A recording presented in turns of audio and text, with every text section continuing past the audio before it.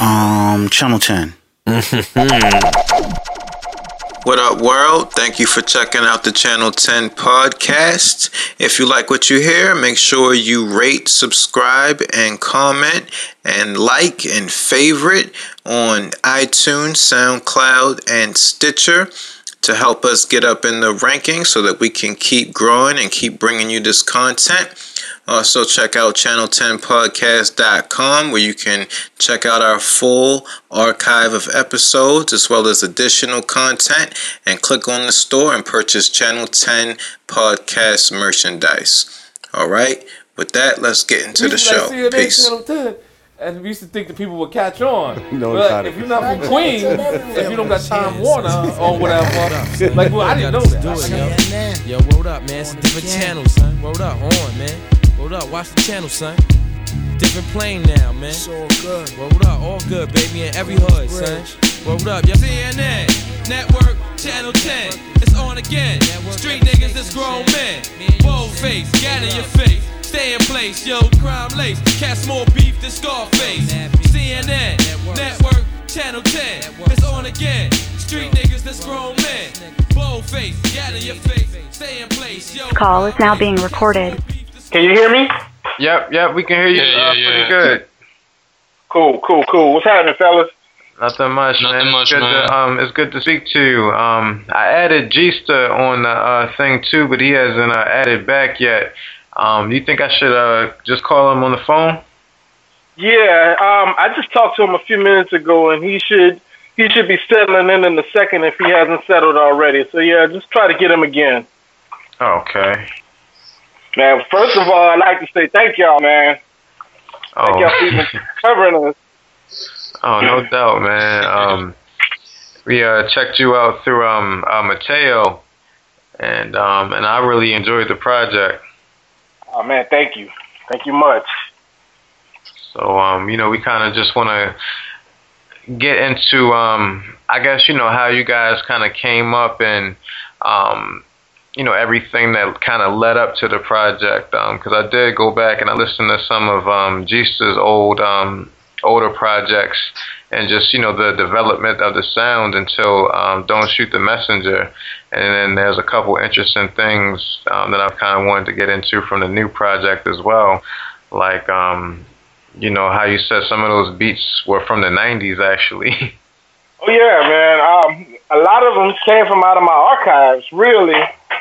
And what I was basically doing is trying to, like, I heard me and Gista was talking. We linked back up a few years ago, but we basically came up together. Gista's a little bit younger than me, and I used to do some intern work at his uncle's studio.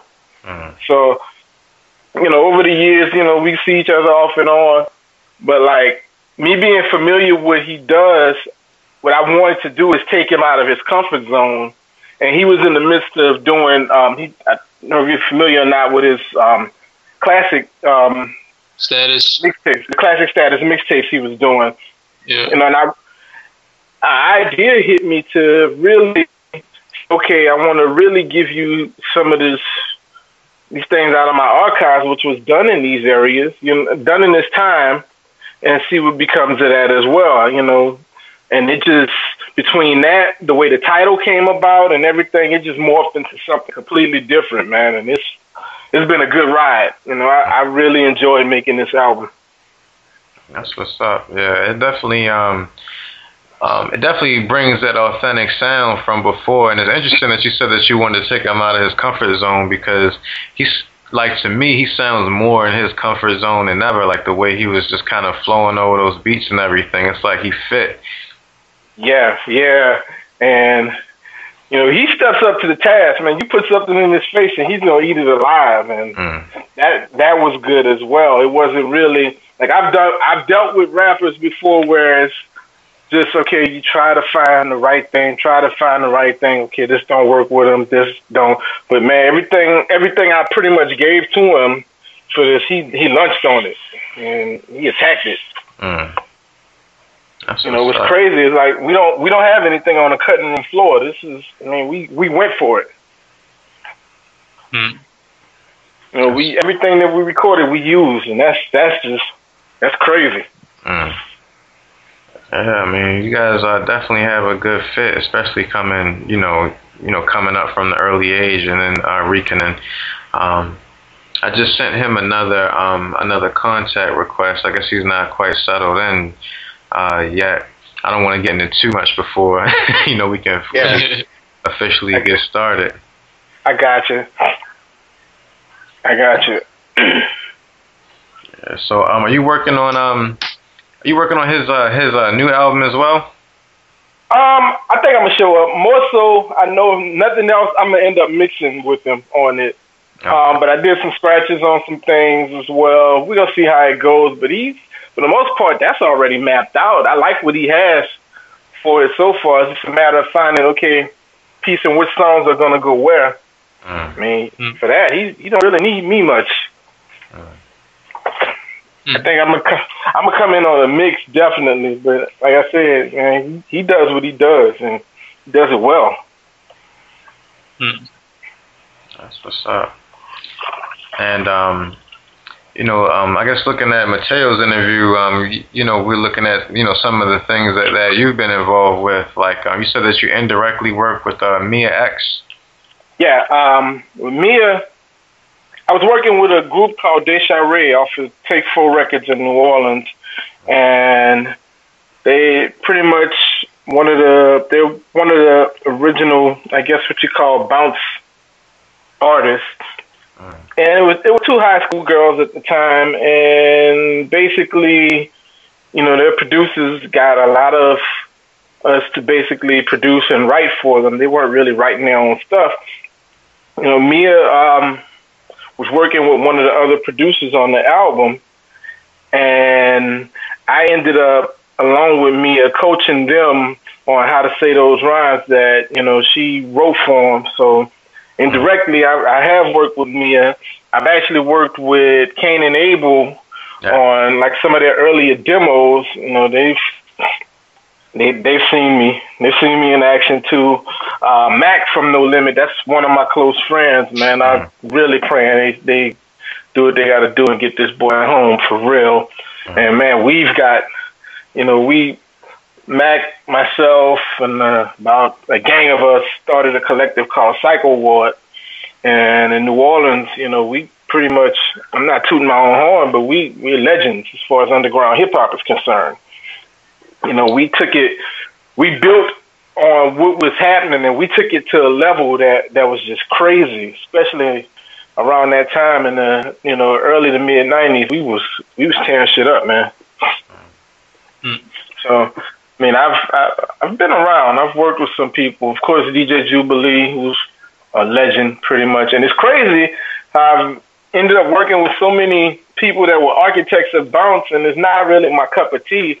I understand it. I know how it works. I know it's a floor filler, especially when I'm DJing, but, it's not something I can sit there and listen to all day. It's not something that I produce. I don't produce in that style. But, hey, life takes you on a crazy road sometimes. Yeah, you were saying that you had more of the heart for producing, but you ended up kind of DJing a bit more. Yes, a good deal of my partners are DJs, and because I've always collected records, I'm into production. Everybody has always come to me for music. When they're out, it's like, who made such and such? They want to add some flavor. They'll come and get it from me. So, from producing, I knew how to blend records. I know all the music anyway because I'm still a fan of it. And it just made sense. When my partners started getting overworked, I said, bro, come do this party. Come do this. So before you know it, it's like, oh, shit, I'm a DJ now. I'm really, really a DJ now. How much... I'm sorry, go ahead. Oh, sorry. How much bounce music do you incorporate in your DJ sets? It depends on what I'm doing and where I'm at. That's, most nights, like I'm here in Houston right now. Houston still has a large New Orleans population here. So throughout the course of the night, I'm going to sneak a couple of things in and see how it go. If it's going well, women are moving pretty right, I might do a nice 20-minute set or something like that. most of the time I pull out the classic stuff. The classic stuff works better, in my opinion, than the newer stuff. Mm. I don't know, I'm not knocking nobody's hustle, whatever, but I don't really care for the turn that most of the newer bounce is taking. It's just, even the call and response of it that used to be there is just gone. It's just a whole lot of, sample triggers right now, and it's just like, I could do without this. Mm. Mm. But back in the day, it's just like, it was really, I always related it, and I used to tell, the guys that would, turn their nose up at it, they ain't hip hop, blah, blah. No, bro, it really is when you think about it, because you got a DJ, you got 2 copies of a record, and he's going back and forth.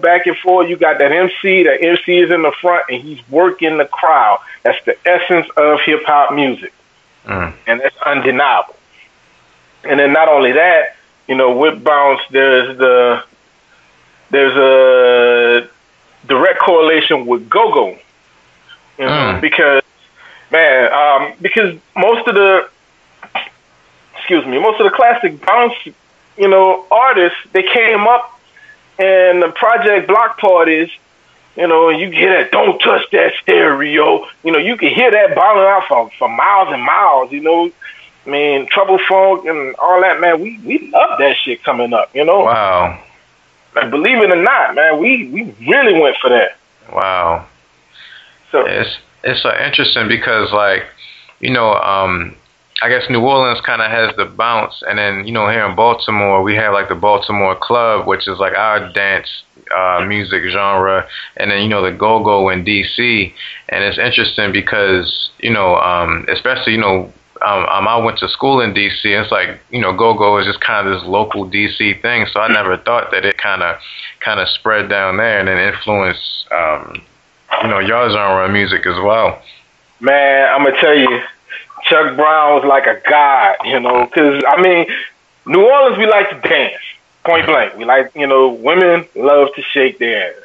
And, you know what go-go is. It's straight up ass-shaking music anyway. So It just worked.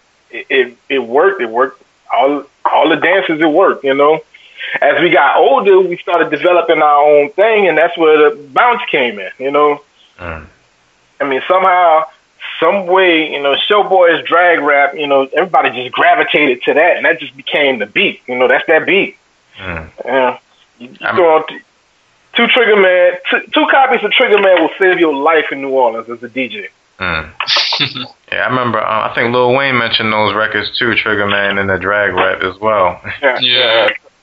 It's like drag rap, Cameron Paul's Brown Beat, which is actually at the tip of my tongue. Dang, I hate when I do this. I really hate when I do this. That sucks. But I'll get it back to you. But those 2 are like the staples.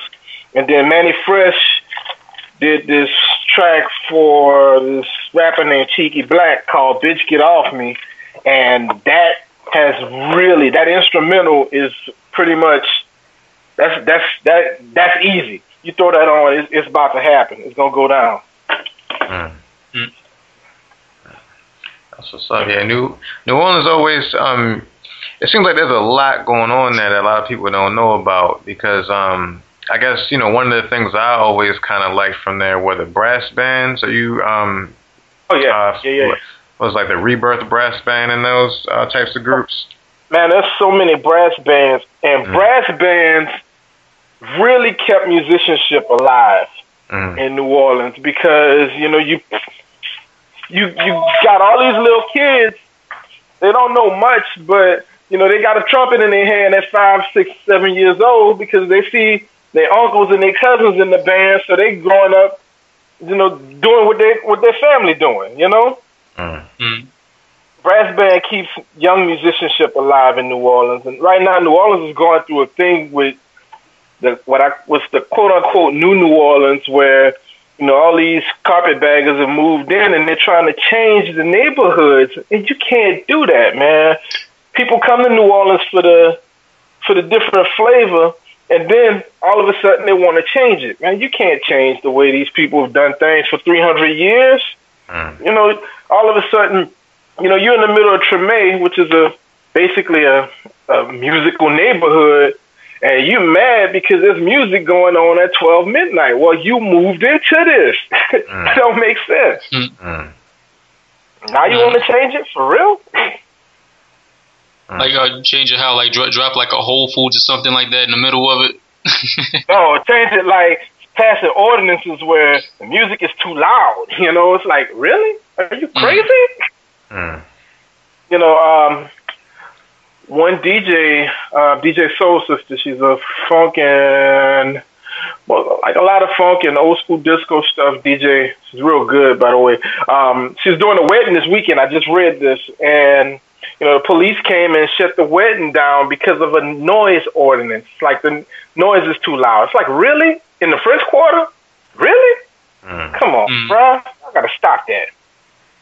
It's like they're trying to like rearrange and shift the whole culture and don't know nothing about it. Yeah. How frequently do you go back to New Orleans? Man, I usually get back once every 3 months, but in this year, I think in the last 2 months, I've been back down about 3 or 4 times alone, just either seeing my family, DJing, and things of that nature. So I haven't been back this many times in a year in a long time. So when you go back and DJ in New Orleans, like is the demography of your crowd changing? When I go back now, it's usually, if I'm DJing, it's usually for weddings or something of that nature, or I may get a private party. And when I'm going for something like that, you know, they know what I'm going to give them anyway. So, you know, they're like, okay, we gonna let you do what you do. So I can get by with doing whatever I want to do. You know, you get enough drinking people, you can play Mary Lamb over the right beat, and they're gonna rock with it. And then how you know, with the influx of the New Orleans population in Houston, like how has that kind of shaped the city, and how has that influenced you as well? How has it shaped New Orleans, or how has that shaped Houston? Yeah. In Houston, it's a love-hate, because they tolerate a little bit of it. Every once in a while, you get some of that hate, like, you take that shit back to New Orleans, all that shit. But, you know, for the most part, you know, people have been accepting of, you know, it's like they got their little thing and they gonna get it in or what have it. For me as a DJ, there's 2 things that I really got into being here, is understanding screw music. Still don't fully get it, but I understand it. And Zydeco, which is pretty much some northern Louisiana shit that people tend to think, oh, you from Louisiana, you from New Orleans. You should... Nah, bro, New Orleans and Louisiana is 2 different things. So yeah, we don't do that. Y'all do that. But I understand that stuff a bit more. And, I mean, it opened me up, made me a little bit more rounded. Because even with my blend game, I know I can blend in and out of certain things real good. And it just, you know, I pick up, wherever I'm at, I try to pick up something. So that works. Well, have you noticed like any kind of like hybrid forms of a mix between, like, let's say like bounce music and some type of like slowed down, screwed Houston music coming out of Houston right now? Some people have tried it. It don't quite work. See, what you're dealing with, bounce music is a dance music. Right. Screw music is more riding and laying low and chilling. And when you try to screw out a bounce song, it just it takes out everything from it, you know? Yeah. So it don't work. Yeah. At least they tried, I guess. I'd do something different. They tried. Some people have tried, man. And I guess another thing what I've gotten to do is like learned the culture of the MCs, you know, that's here in Houston. And I've learned to respect those a little bit more. You know, your Fat Pats. Who is Fat Pat? You know, who is a Big Pokey? Who's the K Reno? And realize, okay, this is what they, you know, this is what they're about, you know. And I like that. It's cool. You know, I can rock a straight Houston set as well as a straight New Orleans set with no problems, you know. How big is Mike Jones when you rock to your DJ set when you rock in Houston? You know, when I first got here, the Swisher House thing was really in effect, and it's not so much now. That's pretty much gone. It's the younger cats that is pretty much taking over Houston now. So, you know, the guys like Mike Jones and like Paul Wall is still around. I just heard some new stuff from him, and it's pretty dope. I hope it gets out there. Flip Thug, every year he's coming with something. Yeah. And of course, you got your mainstays like Zero. Zero is a god around here. So, you know, Zero is he's dope. I just heard some new Zero stuff too. It's pretty cool. Now, based off of your production style, you seem like you know, we're talking about, you know, New Orleans and Houston and stuff, but you seem like a real New York, you know, boom bap inspired guy too. So you like, what do you listen to the most? The most, you hit it right on the head. I'm a boom bap person, and for the most part, I deal with a lot of classic stuff. You know, it's just my choice of listening to. Of course, then the newer cats like Kendrick, like the whole TDE, I really, really, really enjoy the cats. Crit, I like Big Crit. You know, my style, things I listen to doesn't necessarily reflect what I play, you know, or how I produce, because I listen to so much other stuff. And I think I've always been that way, but my production style is mainly, it's a lot of boom bap. It's just what I feel mostly. What's like your favorite era, like, or year in hip hop to listen to? It depends on the mood. Mainly, my 90s era, I really, really, really enjoy. But then, you know, I have a love for like the 85 to 89 as well. You know, and then sometimes I just get in my mood where I'm like, okay, I'm gonna rock this Grandmaster Flash and Treacherous 3 all day, or I'd be on that for like about a few days or so. It just depends, you know. How did the music, or how did you get your hands on that music? You know, starting out, I guess, you know, when it was all first coming out, pre-internet. Like, how did it make its way down to New Orleans where you were? I'll tell you something about New Orleans what people don't realize is that between 85 and 89, we had an all hip hop station, Y94 AM. And, you know, basically from early in the morning to maybe about 11 or 12 midnight, you know, it's all hip hop. And we got a lot of stuff, you know, there's a lot of stuff that was broke on our airways because of that, you know. So, you know, it was a stop point. New Orleans was a stop point. You had to come through New Orleans.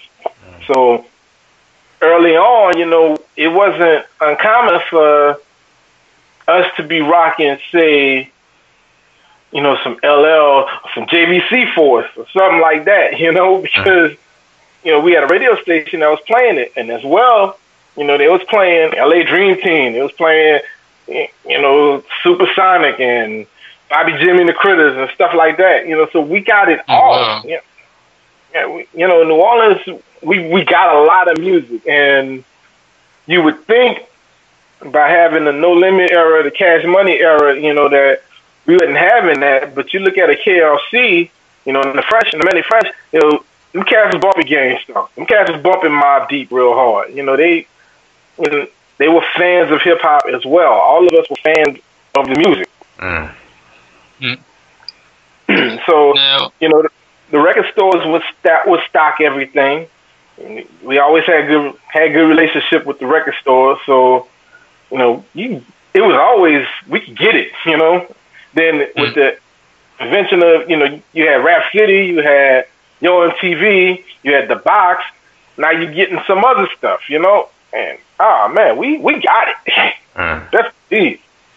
We had Egyptian Lover on the podcast like a few episodes ago, and I was curious to know, like, did New Orleans ever have like a kind of like electro scene at all? At one point? Yeah. Before the hip hop really took in, and this was a little bit before my time as well. There's the godfather of New Orleans DJing. His name is Slick Leo. There's a station, Well 105. Slick Leo they broadcast live from the Famous. The Famous was a big club or what have it, man. You hear Slick going off on these records, man, going off. And they also had a television show for a while in the early 80s where they would broadcast from the Famous, live from the Famous.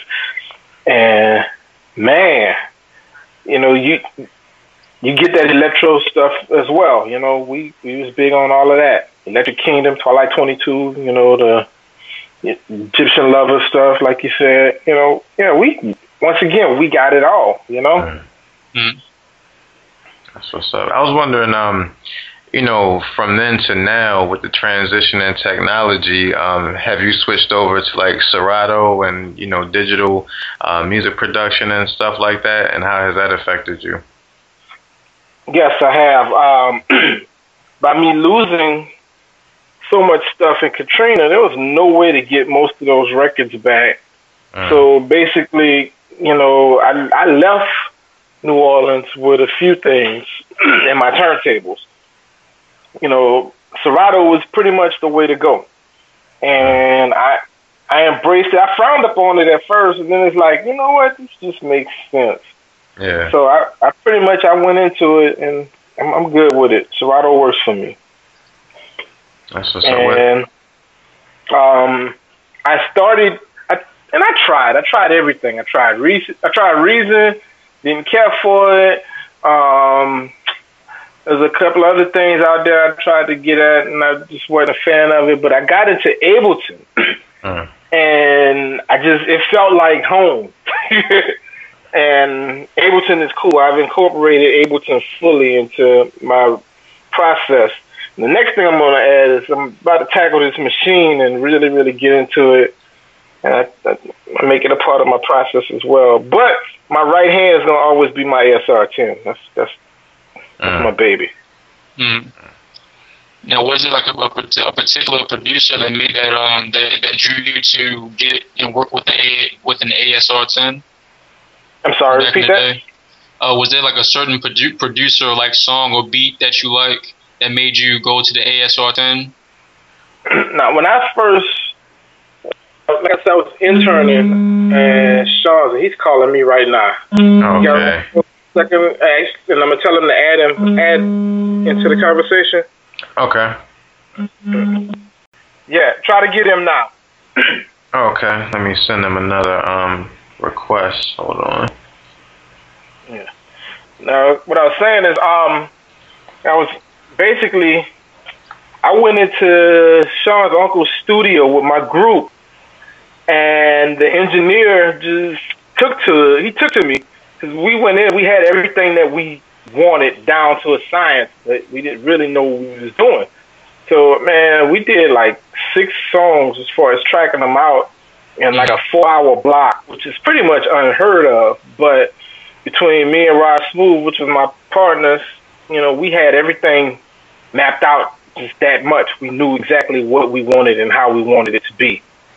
So, man, he was like, stick around, and they had a EPS there, EPS 16 Plus.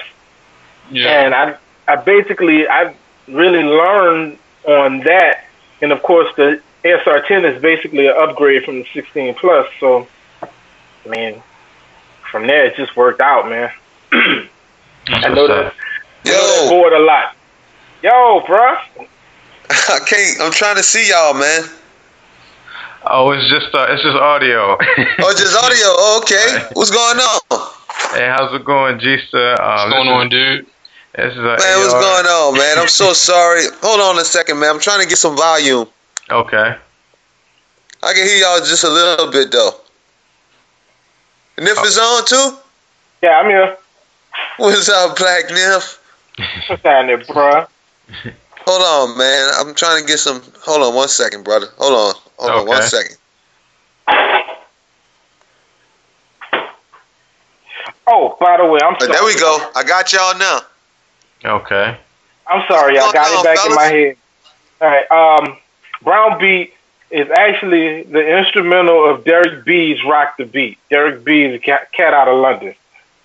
Okay, Derek B. Rock the Beat. I'm going to take a note of that.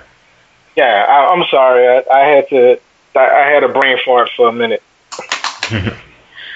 But yeah, now we got everybody on the line here. We were just chopping it up with Nif just about the history of music in New Orleans and his process and everything, and I was telling him about how much we enjoyed the project, Don't Shoot the Messenger, and just everything, and we just kind of wanted to take it back to I guess how you developed.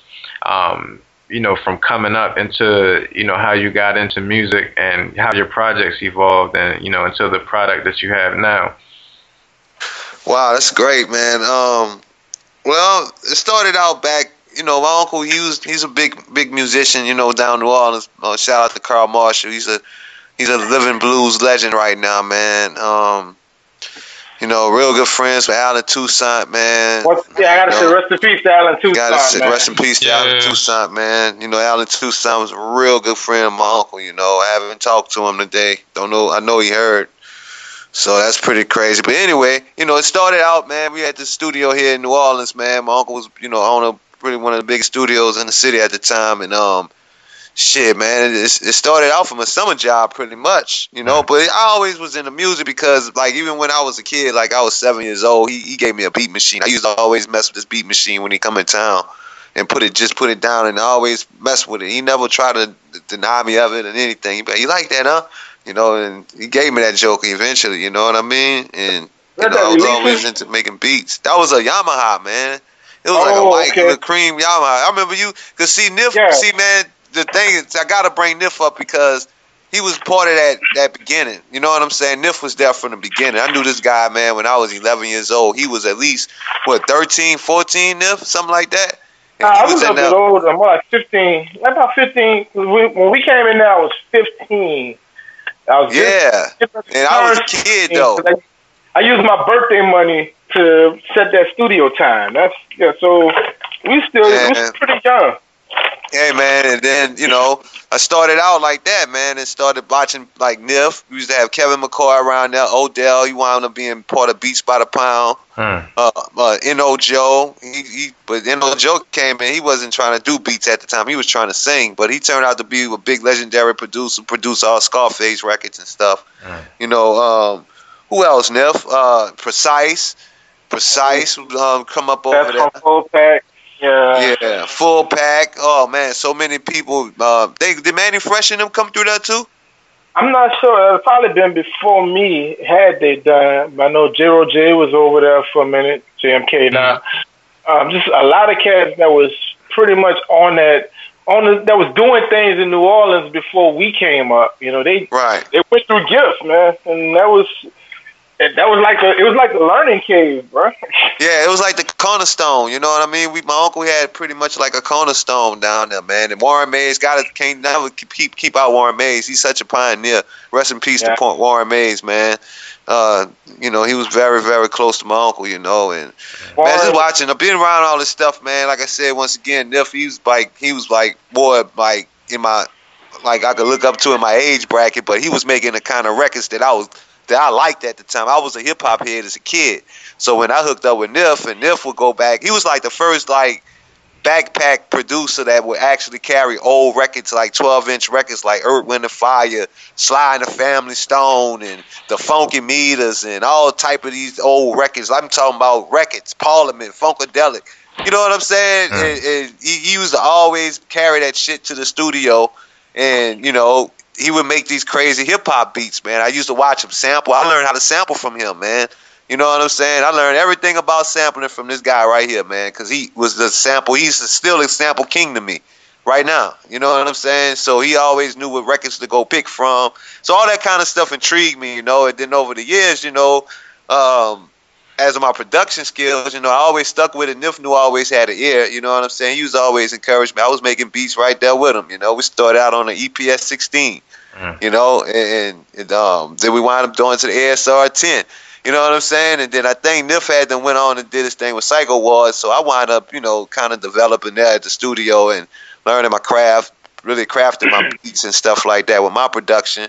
And, you know, it just kind of stuck with it, man, and just developed my own identity and sound, you know, and just took a little bit from this and a little bit from that, a little bit from all of this kind of different music that I was around. Just kind of created my own flavor and stuff like that, and try to keep it all going, you know, to identify with what's a good track, you know, and what's a good melody or what's a good method to make this particular song. You know what I'm saying? How to do it, and being inspired by so much good music, because right now, man, you know, it's the music business done changed so much, man. I don't know where they get their inspiration from, but we was blessed, especially me and Nif.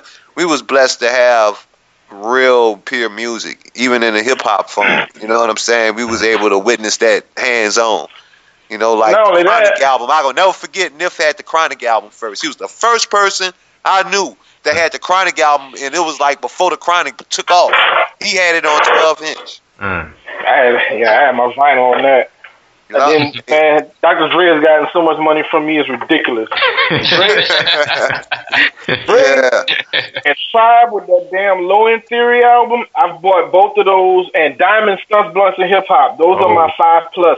Those are my 5+ copy albums. I've bought those at least 5 times, if not more. Man, this guy here, man, this guy knows, man, y'all talking about hip hop with this dude, he gonna show y'all some shit, man.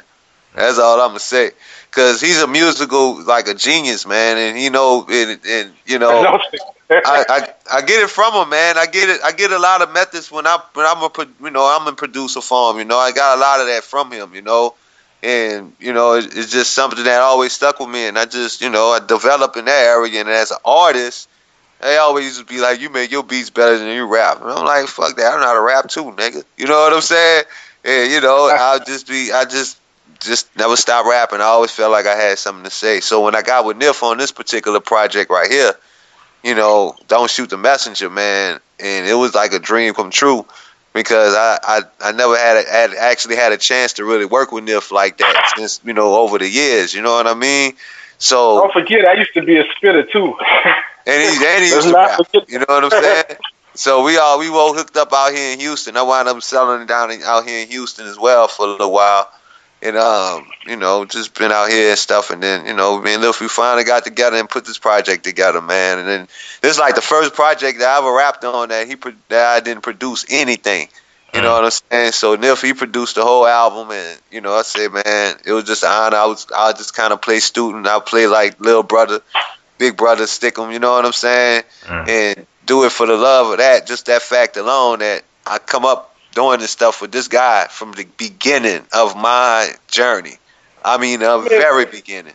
You know, but it was also a situation where, you know, I as a producer, you gotta listen to, you know, and Sean brought a lot of things to the table that enhance these songs as well, you know. So you know, I served as producer, but it was definitely a joint effort, man. It really was a joint. But that's for knowing, you know what I mean? That's for knowing good hip hop. Cause I don't think a new school rapper, like the new rappers, you know, like the rappers like Future and you know, Migos and all these kind of got these different styles right now. You know what I'm saying? Like they go hard in their own lane, you know. But it's two different type of hip hops we talking about. You know what I'm saying? I think you know, true production is gone because now everything is send me the beat. You know, you actually don't have that person in the studio going, that's not right, do this again. How about you freak this like this? You know, that is gone. That is gone a long time ago, and it shows in the music, man. somebody has to be in charge, you know? Right. And one thing that I was saying before you got on the line, Gista, I was saying how, like, you know, from your earlier projects, like the Misery to now, you know, there's definitely an evolution there. And he was saying how, you know, he liked to take you out of your comfort zone, but, you know, listening to it, you sound like right in your comfort zone the way you were, you know, floating on some of them tracks. Yeah, man. I mean, it all comes and keep in mind, like, you know, Nipsey was like, you need to write them, because I haven't wrote a rhyme down on records in over the last 10, 12 years, man, to be honest with you. The last album, I think, I really dropped the pad and pen and went for it was on the album I did with Lazy Bone, the We Working album. And a few of them songs, like, I had to rap fast like him, like the intro, I lyrically killed it, but I didn't write it. I just came off the top of my dome and just rapped it. And the Buddha Lovers record, I didn't write that one. But I think a lot of them records, I don't think I wrote one record on that album, to be honest with you, man. You know, I think I just got up there and went for it. I ain't saying it's all that, but, you know, it was cool. It was something, you know, trying to elevate to where I'm at right now, because it's like I can't even sit down and write a record on paper no more, man. You know what I'm saying? It's like I can't do it. I got to do it from the heart. I got to do it from the vibe of the music. Them tracks that Nip sent me, man, it put me in that zone. It put me like in straight artist form, like. And plus, it was a mission that I was on, and it was something I wanted to stress and I wanted to say. You know what I'm saying? Well, I'm gonna get you back there, though. Don't think you're getting over, sir. Nah, I know. Listen, now don't get it wrong, man. Don't get it twisted. I could write.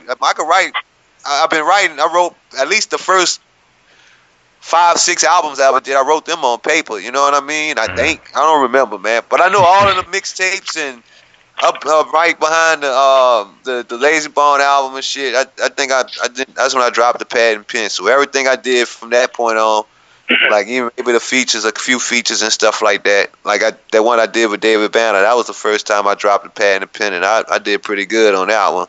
You know.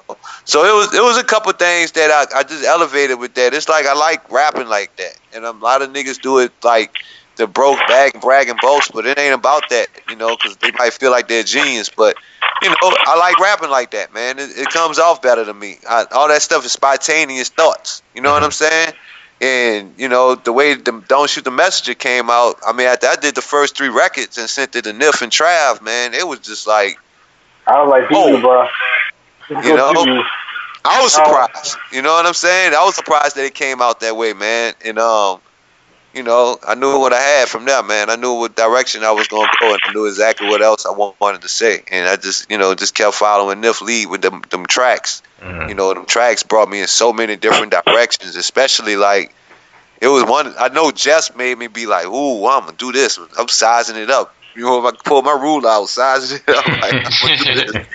You know what I'm saying? Because it was such a big track, man. But once I got on top of that joke and caught a hold to his horns and started riding it, that was the rap. And everything I wanted to say, you know what I'm saying? It just came out the way I wanted to say it, and I kind of wanted to get witty with it and keep it gangster, you know what I mean? And keep it hard. So without getting out of, you know, without going all the way there. So I think it's perfect, man. But yeah, it was an experience, man. It was fun. It was definitely fun. I liked to get the reaction from Nif, because I always wait for him to be like, look here, dog, that shit ain't right. You know, you need to do that over. But he didn't tell me that not once, so I felt like I accomplished something with that. You know what I'm saying? Yeah. That was cool. No, there was one. There was one.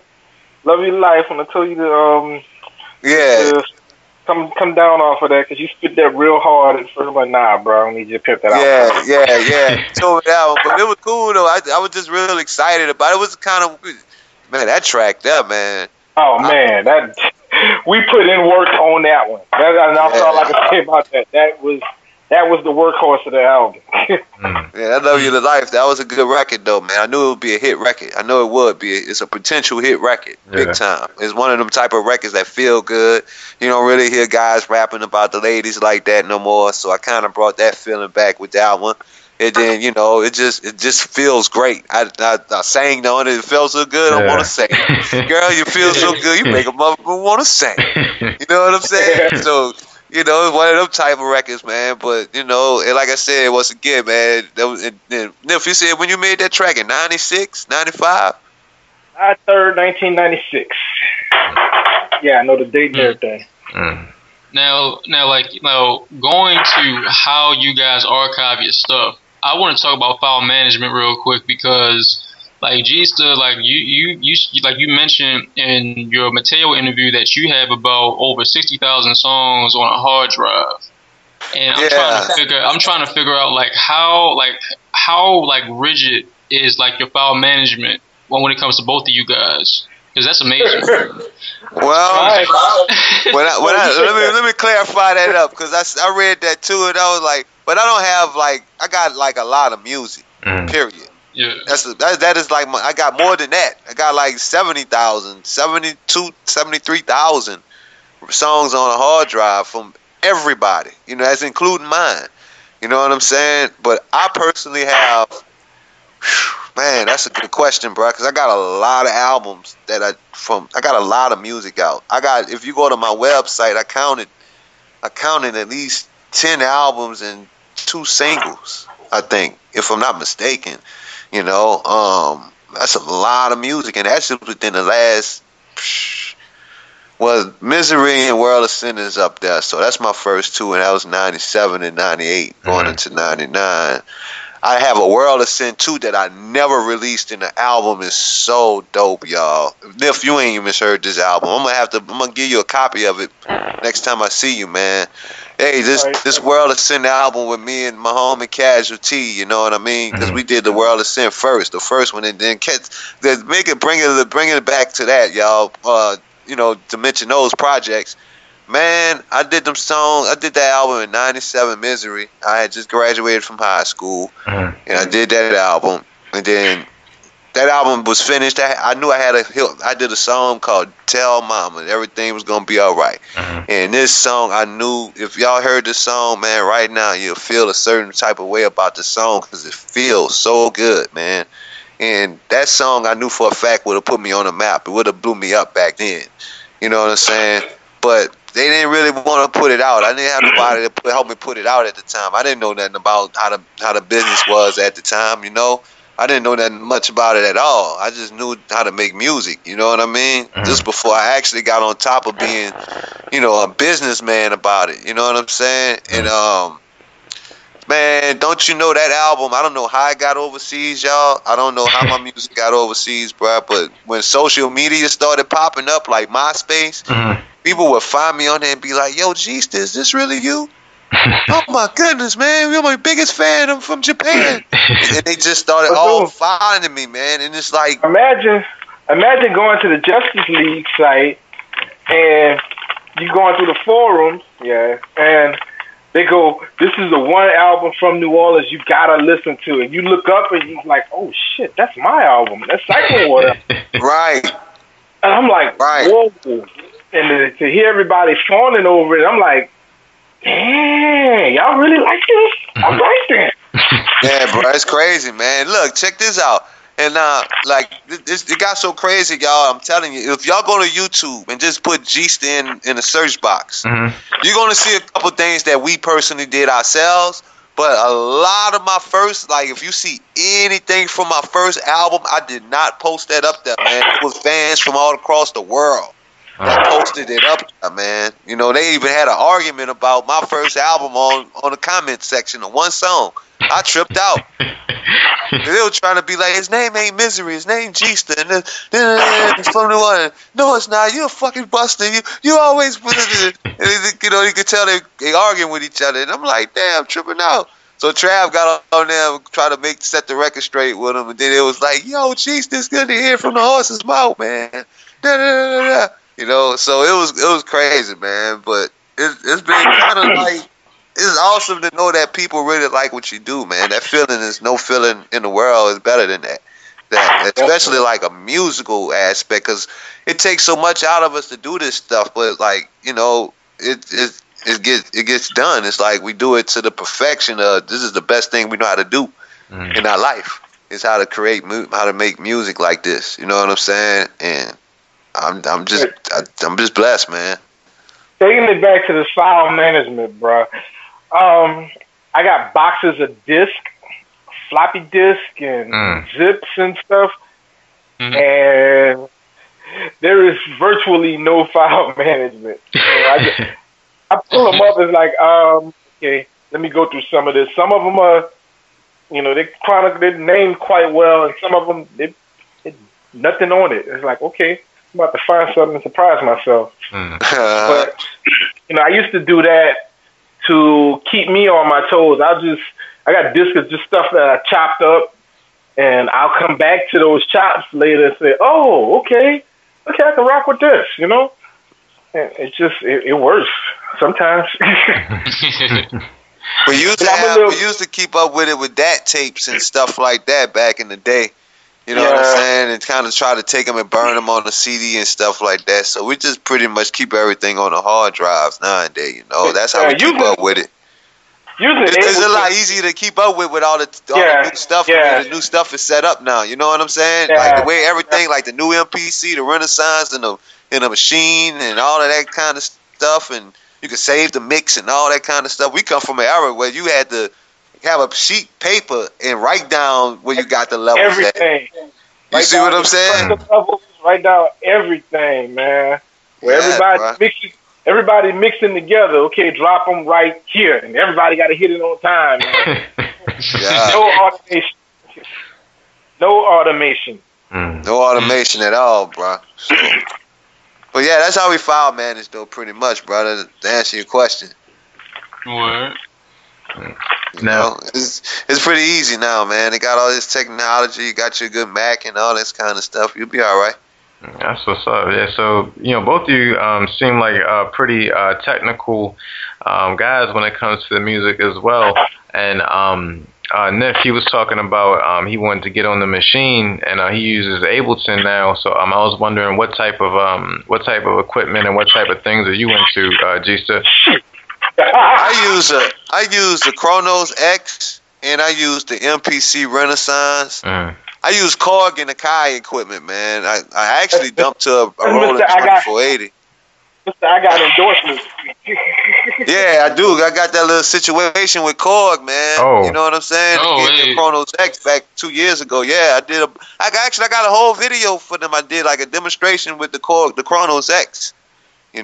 So they got behind it and stuff. But yeah, they sent me that board in 2013, I think, man. It's 88 key. It's dope. It was me and Nif messing with it the other night, man. That boy got some sounds that'll knock your socks off, man. Real talk. Way the keys hurt your fingers if you ain't used to playing. Yeah, man. Them boys, that's serious. And then you got that. I use the Renaissance. Nif got the machine. I got a machine at the studio too. I don't ever use it though. I put everything in the Renaissance. I'm an MPC guy, Just wait. I'm gonna change your perspective on that. Just watch. Hey, guess what? I'm not saying that I want to learn how to use the machine. I just ain't never really sat down and me playing with that Renaissance. Me playing with that Renaissance the other night. I'm a believer now. Boy. I'm a believer now. See, that Renaissance true. I was still using the 2000. I'm still using the 2000, the classic one. But I still got I got the 2000 XL sitting under the keyboard. I still got the XL too. Yeah, I got that. I haven't turned it on in a few months or whatever. But it's there. It's right there, man. I got all that stuff, man. The stuff is sitting all across the room, man.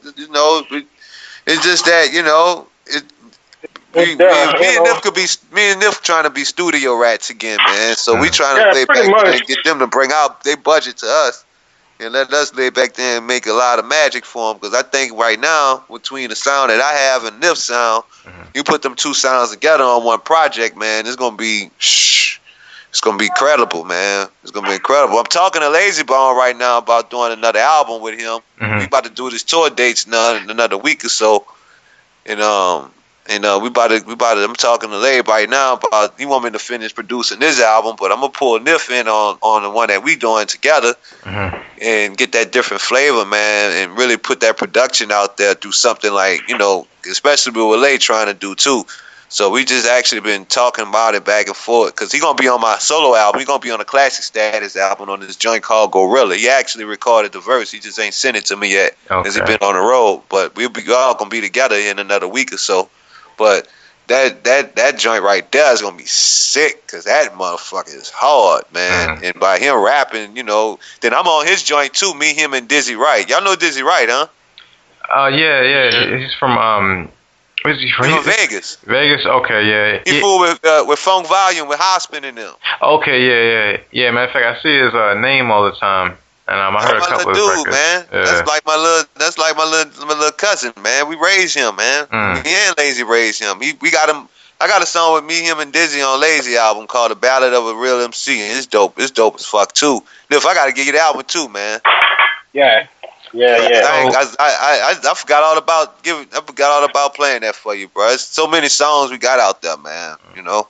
So coming from your first two projects and not really knowing too much about the game, it seems like, you know, as time has progressed, you've become more business minded, and you have Soul Stimulus, and you have a lot of projects out, and it seems like you're developing those connections with people like Lazy Bone and Dizzy Wright and everything like that. So. You know, what was your learning process like, you know, from your first albums up until, you know, dropping your projects up until now?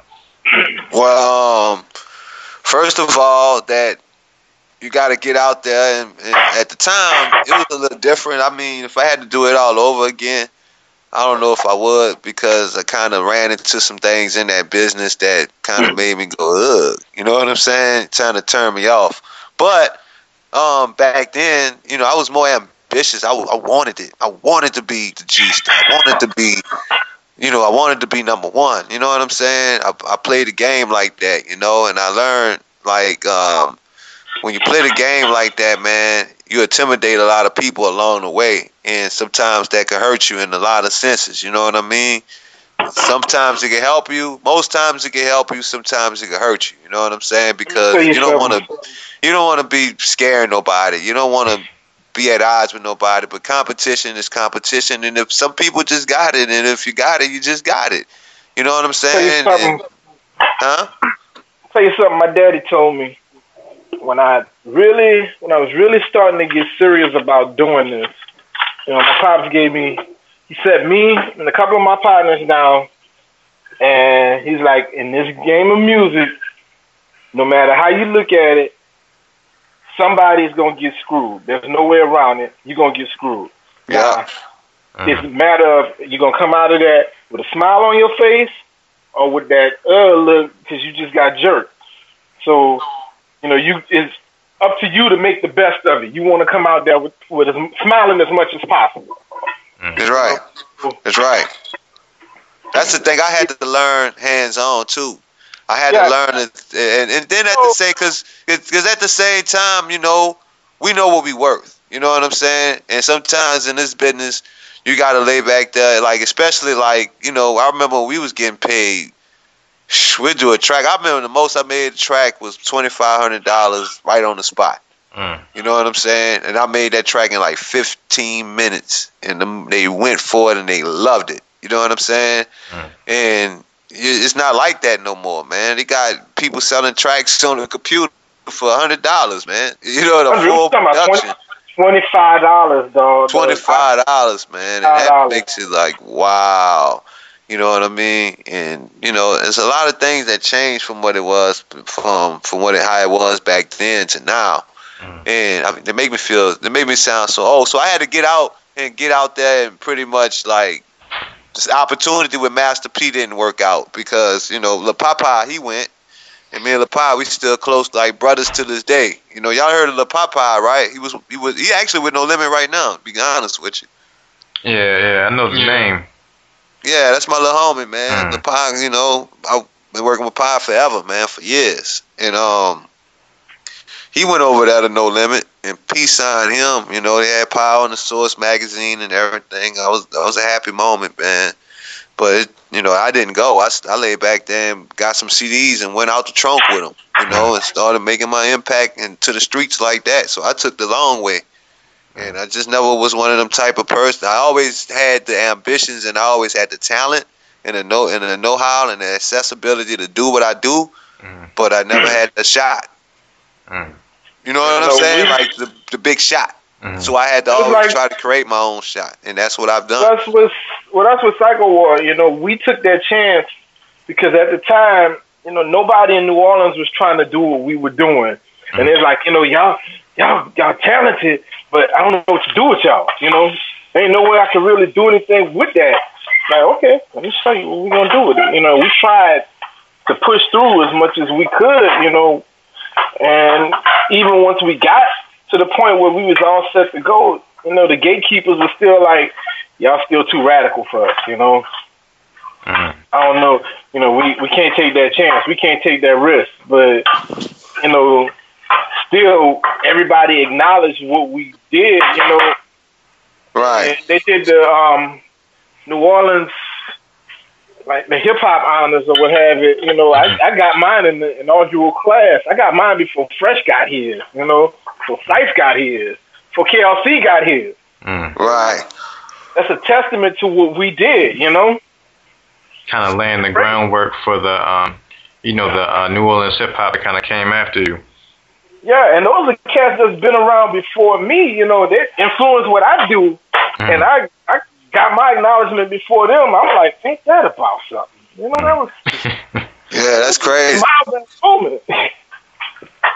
And then I think once you know, when you get out there, man, and you start getting around people, you know, and I'm gonna be honest with y'all, I asked myself, you know, how was I able to actually, you know, get into the situations that I've been experienced in this business and on a major scale, and I honestly have to say God really must have his hands in my career, because it's only by the grace of him that I build these relationships with these type of people. And they know me and they respect me for what I've done and what I do.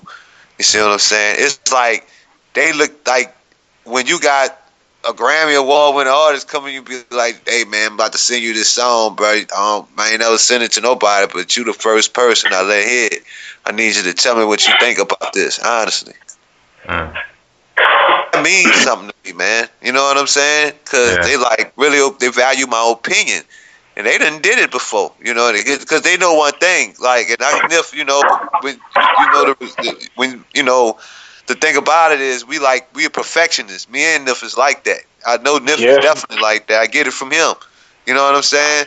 But even with them cats, and it seemed like when I was hard, like. Even I work with Noble like that. I work with Lazy like that. I would have Lazy to stop. I would stop Lazy in the middle of a verse. Like, say that shit better than that, dog. Say that shit like this. That nigga look at me and be like, all right, and put it on, and he go for it. And then when he step back and listen to it, he'd be like, psh, boy, you cold, boy.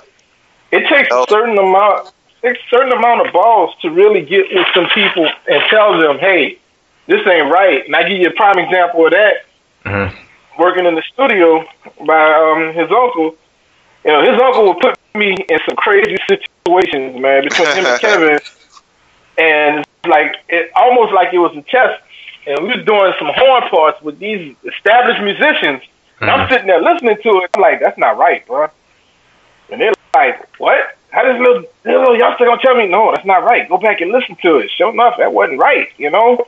And to be able to do that with guys that you know can play circles around you and have more experience, but still, I got the balls enough to say, hey, you're not doing this right. And not only do I have the balls enough to say it, for it to actually be true, you know? Right. That's part of it. You gotta know when to step up. And when you got it, you got it. Like I said, once again, when you just have it, you just have it. Nobody cannot take that away from you, man. Nobody can take our vibe away from us, man. Nobody.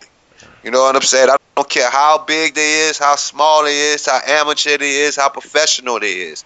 It don't matter, because our vibe is our vibe. Our vibe, if they're compatible, it's compatible. It's going to spark a bigger light. You know what I mean? A bigger vibe. You know what I'm saying? I'm going to tell y'all, the person I really caught a good vibe with in the studio. And, like, I helped him, like, he was recording a verse or two. and he listened to me. He like kind of looked to me like for the vibe, for the go to. Like, in other words, like we'll go to here. Crazy Bone. As talented as Crazy Bone is, man. Crazy Bone. I was in the studio. We was in Phoenix, Arizona, man, and we was recording. I forgot we was doing that Strength and Loyalty album. This was in 2006, and we was out there fucking with Swizz Beatz and them. And he was out there, and he was in the studio by Salt Mine, and he was recording his verse, and I was listening to him. I was just standing behind the board and watching him rapping, and then when he stopped it, I said, Craig, I told him, man, look, do it. He listened to me and like stopped it again. I'm like this? And I'm like, yeah, like that. And he just went for it, and he just was beamed in. We just kind of bounced off each other with the energy and stuff like that. And me and Lazy got a crazy good vibe too. You know what I'm saying? He just like Lazy, just like he like jump up and go get it. You feel me? He's a workaholic. I learned how to do a body of work in a little shorter time, fooling with Lazy. Not working on an album for the whole 6 months. Nah, I learned how to do an album in probably a week or two. If we in the studio all that time, if that's all we got to do, we can finish the album in a week. How long did Don't Shoot the Messenger take? I think I finished the album in 2 weeks, 2-3 weeks, and that was only because I was in and out on it. Like, you know what I'm saying? Yeah. I had some other stuff going on, but it was like 2-3 weeks when I finished all the vocals in there. I wanted to finish it. Time, yeah, because we took some time off from other things, and then like I was moving around DJing and stuff, and then there was some other things happened. So, it was like a while. It was like, okay, we got this. All right, we need to get back in and do this. So it didn't take long at all. And actually, we took a break before we mixed it. Right, we took a nice. The vocals was done. And like, I will take forever on a snare drum. I'm a perfectionist. I'm that much of a perfectionist. So working fast, you're not gonna rush me. It's ready when I say it's ready. And that's something that I'm actually learning from Sean. Like, okay, yeah, step this up a little bit. Though, it'll be cool. I promise you, it'll be cool. But I have a habit of mixing as I go along as well. So therefore, comes time the final mix, I don't have too much to do, or I can do something else with it. So those things make things a little bit longer for me. So, well, I mean, if you good, you know what I'm saying? Like you could do it that way, man. I mean, I do it that way too, because the only thing I do is I record the records first. I try to get them all recorded, and then I go back into I put my mind into mix down, because everything's in the mix. You know what I'm saying? When you mix the record down right, Sunday night we was together. Sean was letting me hear something, and while we talking and going through it, I'm actually sitting there mixing it. What he fooling with, he's like, bro, you ain't gonna leave nothing for me to do. I'm like, oh. Yeah. But I'm gonna get this straight. I'm gonna make it sound right. Before I leave away from it, it's gonna sound good. Yeah, on top, and that's what we do, man. So it's better. It's way better now. That we got back together, and I got somebody I could really, because I was, out here, I know a lot of people out here in Houston, but I don't really get out like I used to out here no more, man, for my own personal reasons. You know what I'm saying? But I don't really fool with too many cats like doing the music out here like that, no more like that. You know what I'm saying? I'm the same way. It's like I'm always out DJing. Like I DJ a lot, but right. As far as doing music with cats, like in the studio, in everybody's studio, I ain't did that in a long time, man. Yeah, and then I do so much at home, and I'm not taking everybody around my family. It's a certain amount of people that's gonna get that close to me, Right. And the same thing with me, my studio is over there by Trav crib.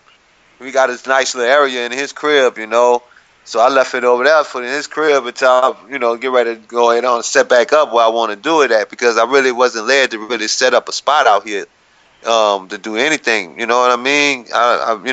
So anyway, I lay it back there, and we don't really we have a secluded few that come by. You know what I'm saying? And that's it, because everybody can't, I protect that man's crib and his family much as, is anything. You know what I'm saying? Because first of all, you know, we got this over here by his spot, and you know, and this man being a hell of a gentleman and a hell of a friend, opening his doors, you know what I'm saying, and do that like that, coming out his house. So, you know, you got to show love and appreciation. A lot of people would disrespect that and take advantage of stuff like that. You know, that's what's wrong with the world. But if you got a blessing, you know what I mean, if you got blessed people around you, like, I'm really happy with I got Nif and Trav. If I have to leave here, those two and my family only be all the ones I'll be concerned about. You know what I'm saying? You know, to stay in touch and try to bring where I'm at, because that's just what we got. I think what it is, you know, I came in Houston. I was running so heavy in the industry at the time, doing the stuff I was doing. I didn't have none of my business together, man. You know what I'm saying? So when I got to Houston and slowed down, my whole objective was to my whole thing was to just kind of slow down and get all my business together and get my brand together and stuff like that. And God put Travis in my path. You know what I mean? Back when me and Trav hooked up in 2010. And we've been running ever since, man. And this guy is incredible, talented, super crazy talented, man. And you know, got back with Nif, pulled Nif back in the circle. Like, look, Nif, this is what we doing. And it's a beautiful setup, man. We got a crazy, crazy vibe with us three. Like, Don't Shoot the Messenger was a groundbreaking vibe we all had. We collectively did our parts on that project. Yeah. From the beginning to the end. You know what I'm saying? And that's I'm very proud. I'm proud of it, man. I'm proud of the whole process. To be honest, so we can rally around each other and say, okay, we gonna get this done, and we can get on the same page real quick. And that's you need to be able to do that, you know, and that's wonderful. Yeah, absolutely. And one thing about that project, and like how you were saying about how you kind of get things done quickly, like in a week or two, is like, I think that lets you catch a certain vibe throughout a whole project to where it's consistent. And that's one thing that I, you know, liked about it, is that it's very cohesive. And then, you know, it's really serious too. It's like, you know, I like how you guys laid the tracks out, because, you know, 1 through 6, and then Martial Law, you know, that's like real serious. And then you break it down with La La La, and then Love You to Life. And it's like, you know, it's a mellow type of thing. And then you bring it back. Nif did that. I point the finger at Nif for that, because that's what he said. That's what he did.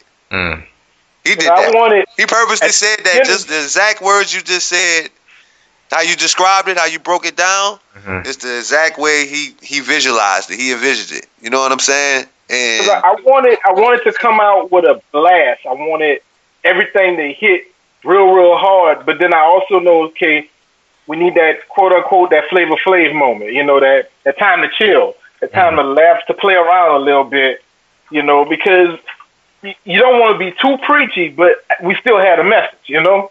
Right. So, got that message out, and then it's like, okay, let's relax a little bit. You know, go holler at these women. These women are beautiful, man. You know Now, after you did that, then now we can get out of here. We got a few more things to say, and we can get up out of here. Exactly. What I look. And that record, we know, they know, but they don't. That got a message in it. I you know, sometimes, like I said, man, you know, I was so caught up in the vibe, in the moment of everything, in the process of it, till it just spewed out of me. Like I was telling Nif through the process of doing it. Nif, the shit's just oozing out of me, man. Everything just oozing out of me. It's flowing. I'm feeling it right now. I'm keyed in. And, you know, everything came out, and it just, like I said, once again, I had to go back and listen to what I said and how I said it, and then you be like, damn. You know what I'm saying? And I tell him that, like, the title track, Don't Shoot the Messenger, is one of my favorites, and I had to catch him. I was like, dude, do you realize what you saying on here? Are you paying attention to what you are actually saying? I mean, yes, as a writer, you got it, yeah, but you don't realize how much you are touching other people sometimes. And I'm like, man, you putting some stuff out here, bro. Yeah, and it came off like that. That was one of the first ones I did. That was one of the first ones I did. Matter of fact, that was the first one I did. First one. Don't Shoot the Messenger. That was the first record I recorded for it. outside of Black Niverson record, you know, the DJ Black Niverson record I dedicated to Nip. That one. You know, I did that one last year. You know what I'm saying? I did that one last year. I did that record a long time ago. You know? That one there, he had me crying like a little girl, bro. Oh. Yeah, man, that was a good record. One of my homies from New York told me they really liked that record, man. Yeah, man, I talked to him yesterday. It just hit everything on the head, man. And I'm like, wow. And it was touching to me because I'm like, well, first of all, I'm still living, you know, and I got a tribute song while I'm still here. And then just going back down memory lane with a lot of these things is like, oh, man. That was another record, man. That was another record. I just closed my eyes and went for it, bro. I think that song is the definition of, you know, give somebody the flowers where they can still smell them. Yeah, on top. I wanted to make one of them type of, and then like I said, that record was gonna go on my album, on the Classic Status album. You know what I'm saying? Before we came, this record came about way before we even thought about them. Yeah. Way before. Like I said, I think I recorded Black Niverson last year, maybe around this time last year. To be honest with you, man, or something like that. You're right. You know. So I came up with that record, and you know I was feeling that track. You know, I always tell everybody the story how that song came about because I talked to him one night and I was like, man, send me some tracks, man. You know, but I'm putting this album together and I'm wide open right now. Send me something. So he sent me that. I think he sent me that track and about a few other more, but that track caught me. And I was thinking about writing about this girl who was lost and turned out and. You know, whatever, and, you know, just wild out, you know, and then something else hit me. Then I was like, I listened to it some more, and I said, you know what? I'm gonna rap about him. I'm gonna rap about Nip, man. I'm gonna give him his props, you heard me? I'm gonna show him some love on this track here, man. I'm gonna bring him back. And, you know, that's what I stuck with. I started thinking about it, and like, hell yeah. And then went to the studio and laid it down, man. I don't know if I told you about it, Nip, before I did it, or I think I sent it to you, and I don't know. I think you knew about it before I sent it to you, man. You know? Yeah, you said it, and I was like, yeah, okay, whatever. Yeah. That was like, that's how you was. So, you know, I did the record and I sent it to him, man. And I didn't hear back from him. I was like, you all right, man? He said, man. No, I'm not all right. That's what you say, bro. Yeah, man. That's all right, bro. But that's a beautiful record. And then when I put it on this album, I said, because every great album, they salute their DJ on the song. You know what I'm saying? Like Peter Piper, Pickin' Peppers. That was about Jam Master Jay. Right. You know what I'm saying? You know, so everybody should always applaud their DJ on their records. You know what I'm saying? Especially this is a collaboration with him. You know, I just want to make sure that it definitely fit. And I thought I was gonna put it up I thought I was gonna put it up further into the album. I thought it was gonna be within the first 5 on the cool. But I still want to shoot a video for it. I think y'all should do that. Who are your some of your influences when it comes to lyricism? Right now, from back in the day, or right now? I guess from just overall. Yeah, overall. Oh wow. Of course, Pac. I don't think it gets any better than Pac for as a writer. You know, Cube. And I always think about Cube. You know, Cube always gonna be the good writer, and he was always gonna be able to write a movie. And he wrote he part of the biggest movie ever made from a black director in history. You know what I'm saying? The NWA story. You know, man. I used to call this dude Spice Cube. Yeah, I was Ice Cube and Spice One stand coming up, man. Don't judge me, man. Which Ice Cube album? Death Certificate. Okay, that's mine too. Death Certificate. That I was hooked on America's Most Wanted and Kill at Will. But Death Certificate, shit. Man, that was the rap. That's when I met Nip around that time when it came out. I think it was out already. Yeah. Death Certificate it was a perfect album, man, and to have the perfect diss song on that album, and as much I'm a NWA stan, like really. Yeah, me too. Me too. All I can say after hearing No Vaseline was, yeah, he got him. Ooh, he got him. Yeah. I mean, that's how you tell a whole. And I was in full MC mode back then too, so I was like, yeah, this is how you battle rap. This is it right here. This is your ABC. But see, I'm gonna tell y'all something though. Back then, even when Cube dropped that death certificate, it was hard. See, this is what I'm talking about, yo. We was at the prime. Me and Nif had a chance, and you guys too, because I know y'all was around. Man, we all witnessed the greatest moments of hip hop music ever, bro. Because guess what album they had in the wing that came right behind Death Certificate, or maybe before? Niggas for Life, man. That album was a classic, man. You can't tell me Niggas for Life wasn't a classic. Hey, why do you call yourself a nigga, you ask me? Hey, bro, when I heard that album, I was like... People say the Chronic, people talk about the Chronic, but that album to me is, production-wise, is better than the Chronic. That is how you lead into next level of a production. Yeah, bro. That album is serious production-wise, man. That album, that was sick, man. So when that album came out, it's like, Q, woo, we got us a battle on our hand, man. We got us a heavyweight battle right here, because it was. You know what I'm saying? You know who was gonna come. Easy was gonna come, Dre and them. You know, it's a group of what ifs. Because if you think about it, what became Niggas for Life really should have been Ice Cube's solo album. Think about it. Just thinking about that. And Cube and that prime? When you listen to the Chronic should have been DOC's second album. Think about that. Oh my God. That is crazy. Perspective. Yeah, man. Say, bro, you ain't lying, Nif. Just the thought of that is just breathtaking right now, man. Say, bro, that's crazy, man. Niggas for Life was supposed to be an Ice Cube solo album with those tracks? It really would have been Ice Cube's solo album. Think about that, because they was really trying to do an Ice Cube solo album. You know? Yeah, he wasn't having. Then you had the Compton Most Wanted, and then you had MC8 and them. You know what I'm saying? Can't leave them out. I mean, DJ Quick, can't leave none of them out. The West Coast was popping. West Coast was popping. You know, that wasn't none of Ruthless Workings. We talking about Ruthless Workings, though, man. That was a lot of that branched off from Ruthless, man. A lot of it did. You know, we had some. We grew up in a really great point of hip hop.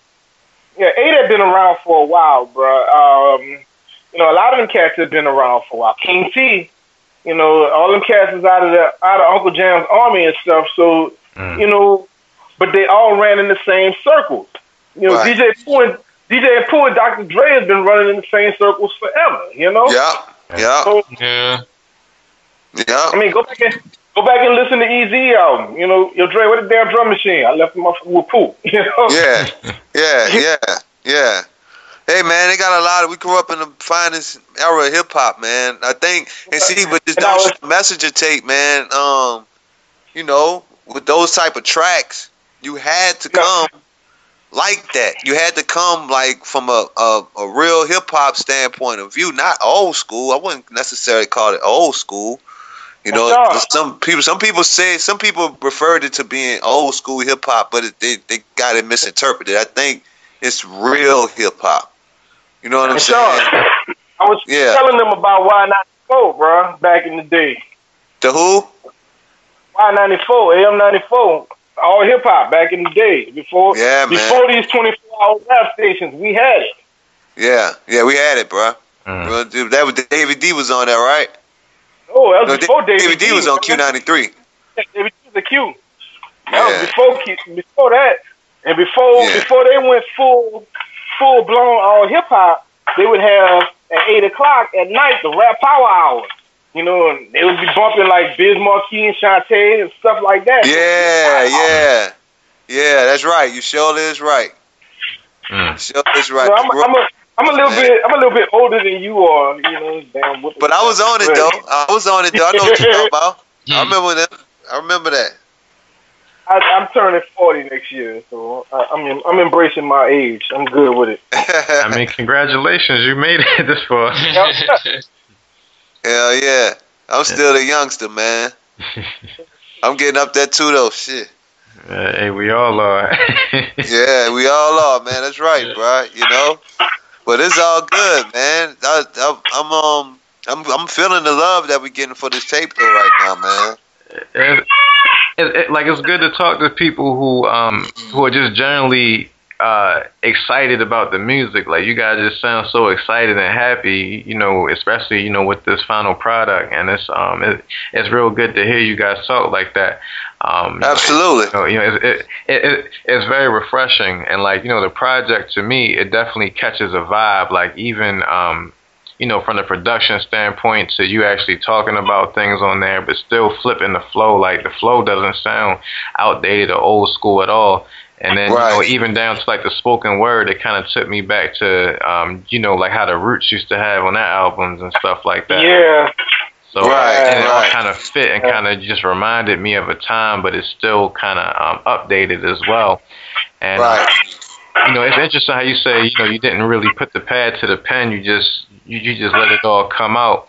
And I guess like one of my favorite joints is it was Right Message, Wrong Messenger. You like that joint, man? Yeah, the way the hook was, it was just real clever and creative. Like I like that song too. Like that's my favorite song on the album, and I want to shoot a video for it. Okay. And look how the video gonna be. I'm gonna give you the video right now. We're gonna shoot the video like y'all remember Belly, right? Mm-hmm. And how DMX was going to kill the messenger at the end of the movie. Oh. That's how this video is gonna be set up. I'm already my little homie Matter of fact, Lil Popeye. He be shooting videos. He said, man, I want to shoot that video, Paul. I want to shoot that video, man. That video going to be hot. So and we got Trav and we got George. We got all the cameras, man. We're going to get it done. We're going to get it done. That video going to be crazy. That's what's up, man. And that's also, isn't that like a similar title to the one that you were thinking about, Nif, originally for these beats that you were working on for like a particular instrumental album too? Man, I'm notorious for this, okay? And like one of my homies would joke about it. He's like, bro, we'll get a solo album from you when Dre drop his or when D'Angelo drop his. And that was funny because because every time I would think to do an album, because like I said, I used to rap too. Every time I get these beats together, yada yada yada, I end up giving them to somebody. Mm-hmm. And I gotten to the point I'm like, okay, I really need to do it. And I've been working on the concept of Killer Messenger since about 98, 99, you know, and I started and stop it. And I just decided, well, you know what? I'm going to just make this an instrumental album. Fine. So I started gathering all these beats. I started saying, I'm going to go through my archives. I'll probably do one or two new ones, but I'm mainly just make it an instrumental album, you know? Right. The message would be the music itself. Fine. So after, you know, Shaw did the Blacknificent cut and we cool, and he started talking to me, and he's like, bruh, he's like, you know, I really have this idea, you know, for like a right message, wrong messenger. And I'm like, what? And I'm like, no, wait, you know, and it just hit me, and I'm like, because I never told him anything what I was doing with that, and I'm like, it just hits right up where I was going, and I'm like, oh man, this is meant to be. This is really meant to be. So once again, I scrapped that damn album, and here we go again. But I'm so happy I scrapped that album. So we good. Yeah. Yeah, man, it was dope, man. It was like, wow, he sent me the tracks, man. I got on the road and rode to New Orleans, man. And shit, I popped them tracks in, boy. The first track I heard was the intro track. I got hype. I was like, man, I started jumping up and down in my seat when I was on I-10, man. Riding down the highway, like, yeah. You know, start freestyling to him and stuff. And I was just like, yeah, that bitch raw. and then I heard the "Don't Shoot the Messenger" track, the boom, boom, boom, boom. It was just a groove to me. That really caught me because all I kept hearing was "Don't shoot the messenger." And I kind of composed that one in my head the way I kind of spit it, but you know, it just came off, man. It came off when I got in front of it, and it's back out here. Got to the studio, sat in front of it, was able to do it. Then that Right Message, Wrong Messenger. I'm gonna be honest with you. I don't know where that one come from. I know it was in 3. I know it was within the 3 records I did. The first 3 that I did, because it was Just, Don't Shoot the Messenger, and Right Message, Wrong Messenger. Man. Those the first 3 I did out of all of them. When he did Just, though, Just was like a game changer, man. Yeah, Just.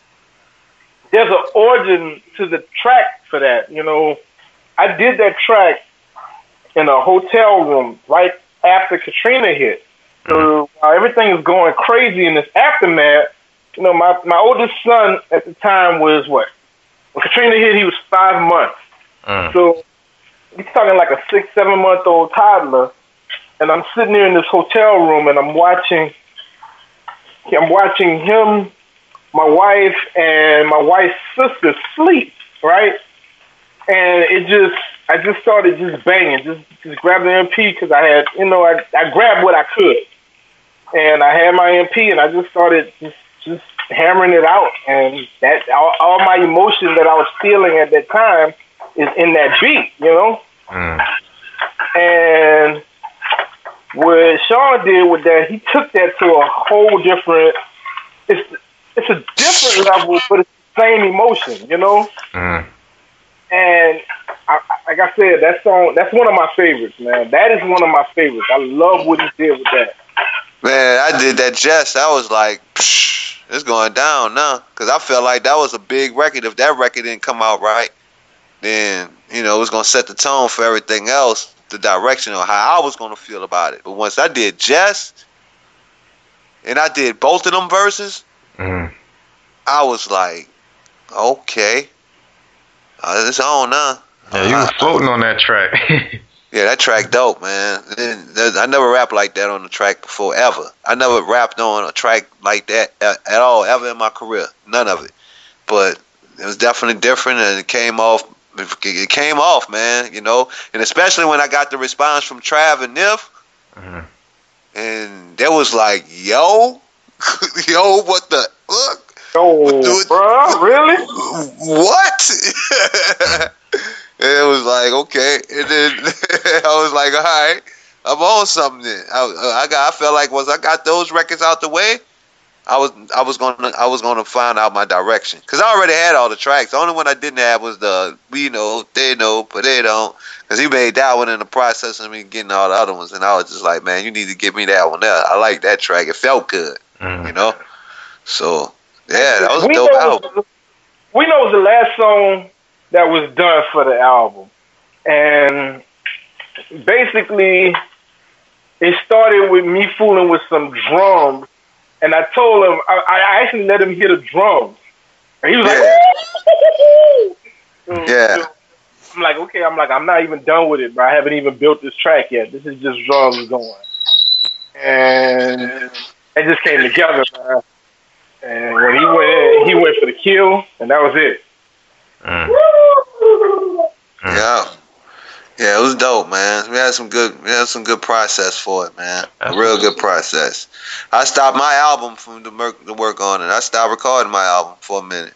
But I'm back on it though. I mean, I ain't never really put it down, but you know, I don't know, man. I'm in the air right now, man. I just been in the studio making a few tracks. A few tracks. Making a few tracks. You got some heat over there. Oh my goodness, boy! Y'all hear these beats, boy? That's some man.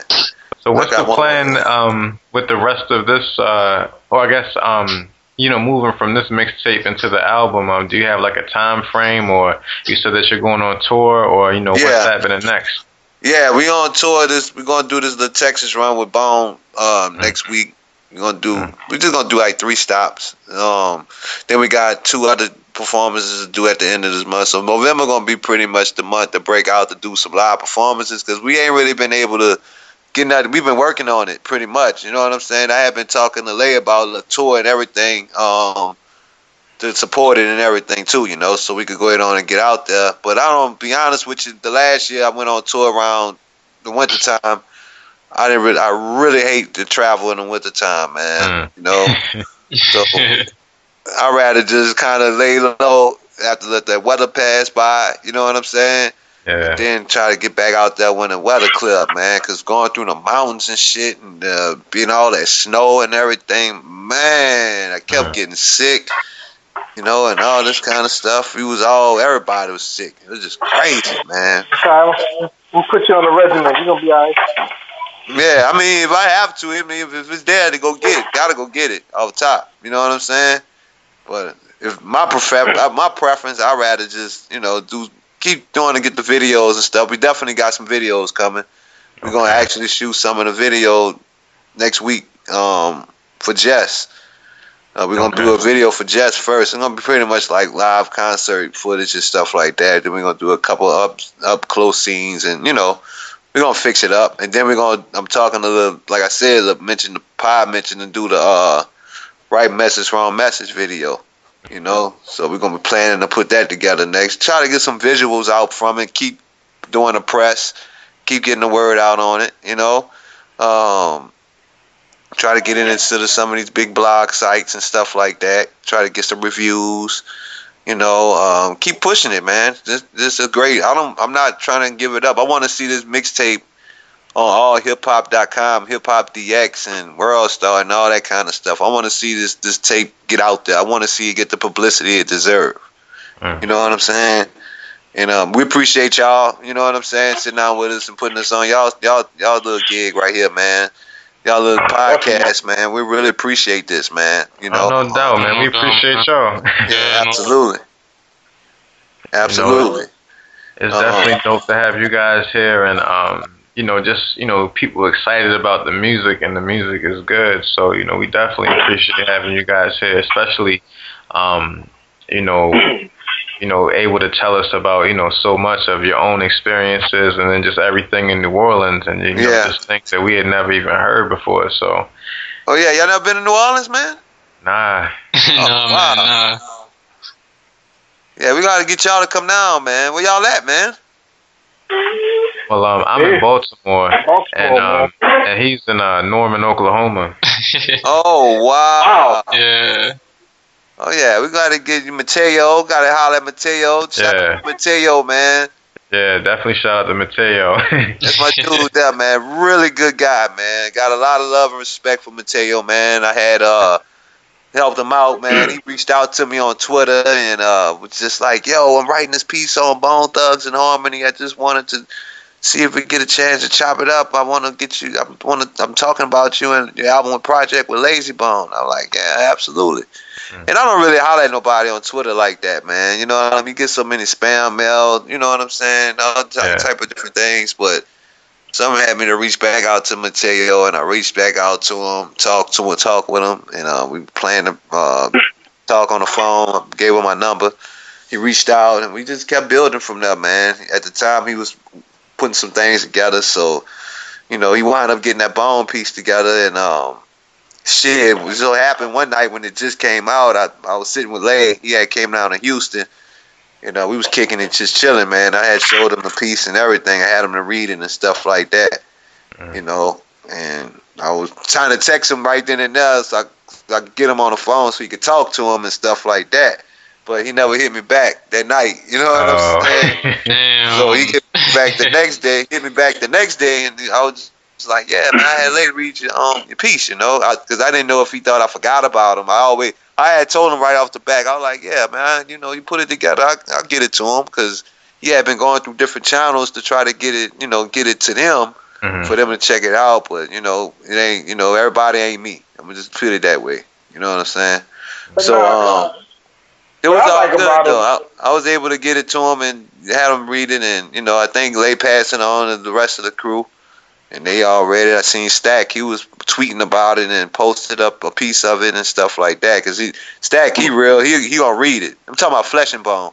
He gonna read it, you know. He gonna read different things, you know. He's the oldest one. That's Big Bruh right there. So he gonna monitor everything. What I like about Mateo though is I've read like his writings, and it brought me back to like the old Source writers back when they actually used to write. The old Source and Double XL writers, you know. Yeah. And yeah. He's real good with a pen. He's very handy with a pen. I respect his pen game immensely. Yeah, he wrote the articles he did on NIF and the other one he did on me, and then the review he did for the mixtape. It's pretty dope, man. It's really dope. I thought it was incredible. You know, I thought it was incredible, especially the write up and he wrote about us individually. You know, I thought it was really dope. We gotta do one more. We gotta do one more for So Stimulus. I think we're gonna interview Trav. Trav, this is gonna be his debut in the spotlight. Yeah, he be like, he don't like the spotlight at all, man. Trav, he played way back. Yeah, but Matt, like speaking of Trav, like what exactly is his role? Because we see that you guys have him in the credits, you know, to this album and everything like that. Trav is he's a partner of So Stimulus, man. You know what I mean? He's my partner. He helped me put the branding and stuff like that. Cleanup man.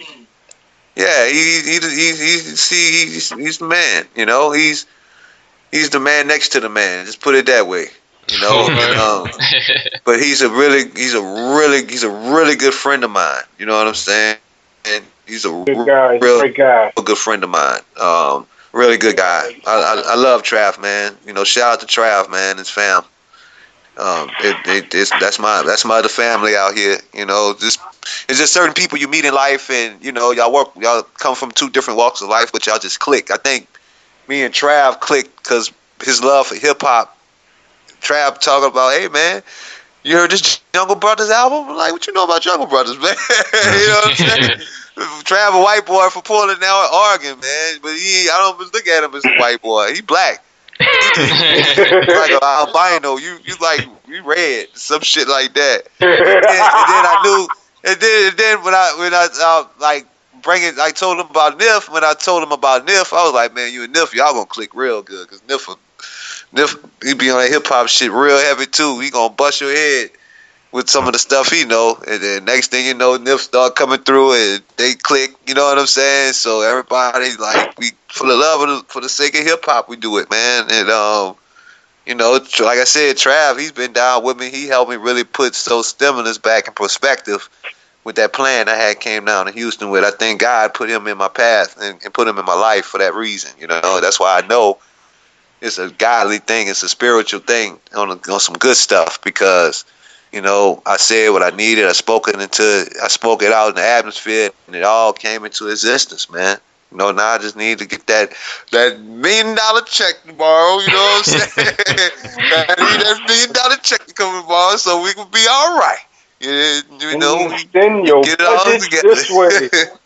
Yeah, man. You know, but other than that, you know, God is good, man. That's all I can say, bro. Not trying to give a hallelujah on y'all, but you know, I'm just being honest, man. You know what I'm saying? The Most High is a beautiful, is right, man. You know, he blessed me with different, like I said, he blessed me with different things in this hip hop game, and he blessed me with, you know, different connections and different circles and stuff like that. You know, that I can actually share with my peeps, man, and I can share this success with them. You know what I mean? Because I don't feel like I'll be truly happy if I'm not sharing it with the people that help me build this. We help build each other up. Yeah. You know, I want to be able to share with people like NIF, somebody that I grew up with doing music, and that he's able to take care of his family and, you know, make money doing what he loved to do. I don't think nobody need to be put here on the earth doing something that they really don't love to do. I think that's like miserable. You know what I'm saying? I think people need to do what they love to do and get paid for it. The Bible says your gift make room for you. You know? And that's what we have. We really got real gifts, you know what I mean? And I wanted to make money doing what we do instead of having to go. I do insurance now. You know, I've been doing insurance now for 3 years. You know, I got my license within a year, so doing it. So I do that in the daytime, you know, out here in Houston, out here in Texas, you know. Ain't really no scene out here is really not like Atlanta. That's why I'm actually planning on getting back out there right now, because it's more of musically and climate. Like, I could go out there and probably get into a situation and get a budget where I ain't got to really do, I could sell insurance on the side, but you know what I'm saying? Yeah. I'm making money doing these dudes' albums and stuff, and I want to be able to get back around that type of atmosphere, because when I was there before, when I was just running in the industry, I just didn't have all of my business together. If I had what I have now set up back then, oh yeah, I'd be on right now. I'd be all over the place. You know, it'll be really happening. But everything happens for a reason. Things, yeah, and it, you know, I think everything takes us to the next journey. You know, absolutely. I agree, and that's what I'm saying. That's what I'm trying to get at. You know, it's just like that out here, you know, but I want to see all of us doing what we love to do. Every time I go by Trav and I look at him, he's one of those type of people that really shows like, man, I hate doing this shit, man. I don't like doing this shit, you know. I hate going to work for this person. And then, you know, Trav, you really need to do what you love to do, you know. Yeah. And that's just that. You know, you're too damn talented, first of all. And number two, you want to do it at your own discretion, pretty much. You want to do it. You want to do it how you want to do it. Just like Nif might want to do it how he want to do it, because I damn sure know I want to do it how I want to do it. Yeah. You know what I'm saying? And we have those type of talents to do it, and we just trying to, you know, ain't trying. We getting there. I think every day is a progress. You know, everything is a step forward with what we're doing with this project. You know. I'm always working on something, trying to get it out there. I know Nif doing this thing, and we all just trying to make avenues and build opportunities for it to go on and take a set place in hip hop, man, because it definitely need to be heard. Yeah. And right now, I mean, the thing is, right now, is to get this project in as many hands as possible. Yeah, so, I think my biggest goal. Pass it on, man. Pass it on to everybody. We definitely will. Look, I think the biggest goal, when I would fully feel like, oh yeah, we really on, is when we sit down with Sway in the morning talking about this project, man. Because somebody like Sway is a hip hop head. He done been through the, you know, he done interviewed everybody. He's a pioneer. He knows hip hop, and I really believe like somebody like Sway gonna hit his album and gonna be like, yo, this is a dope album.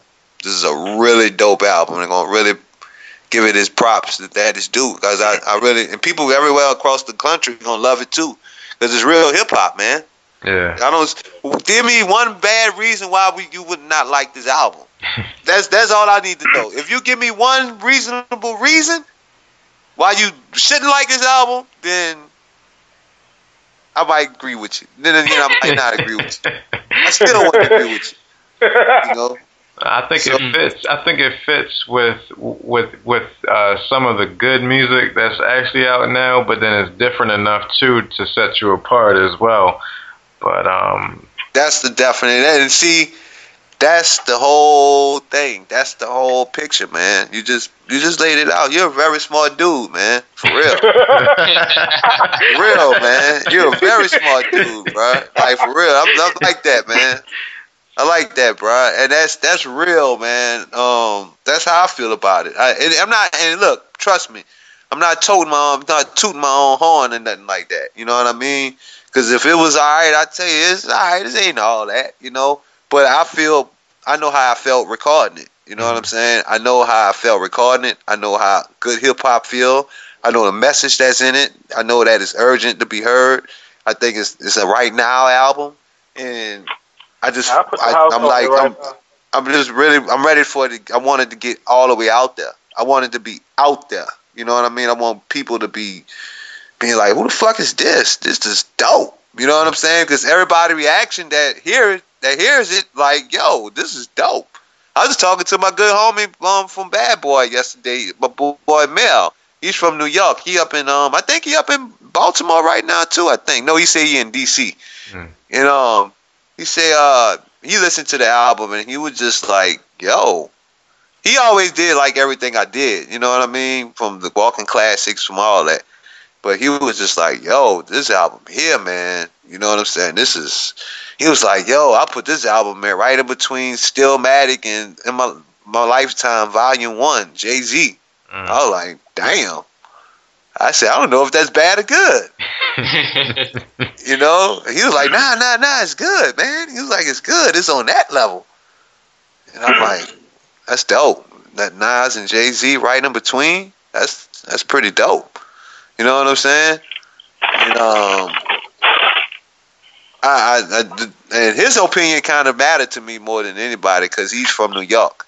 You know, he's a real New Yorker. You know what I'm saying? So he know hip hop. You know, he knows about. You know, he come up we're working with the Winans and stuff over there. That Bad Boy with Puffy and all them. Right. So he know how it is. You know what I'm saying? I did a song on one of his tracks, and you believe it or not, he sound like he from Atlanta. You know, on his production, for real. I got my homie MCL. I'm about to bring my homie MCL back. He I've been working with L. He down there in New Orleans. MCL, I'm trying to pull him back in the mix right now. I got him on this record. Actually, he's going to be on that track that Mel did. He put a verse on it. I'm waiting for him to send it to me now so I can mix it down and leak it out there. I'll probably break this one and put it out there, you know. And we're going to get it, see what happens, you know. But it's one of them, that's one of them right now records too. Like, that track is like, even the way I did the hook on it, I kind of did it like them niggas, you know what I'm saying? But I disguised my voice on it. You know, I put a different effect on it. And that's what it's going to be good with us because, I mean, for the most part, like I told y'all before, as far as me producing, I play a lot of different styles or whatever, but my production is basically, it's boom bap oriented, you know? And right. even if I'm going to venture out a little bit, there's going to be some boom bap in there. Right. Kicks and snares going to beat you in the ass. So, you know, we got the best of both worlds, and there's no way you can stop that, you know? Yeah, absolutely. So we bring in they bring us their budget, man, and then me and Nif, when we get, like I said, we could be studio rats, man. I'd rather be a studio rat than be a club rat. You know what I'm saying? I'd rather be in the studio and bring the club to the studio if I had to, you know? You know what I'm saying? Yeah. But other than that, too old for the club shit, bro. I'm getting too old for this shit. Man, it be like that sometimes, man. They want to come to the studio.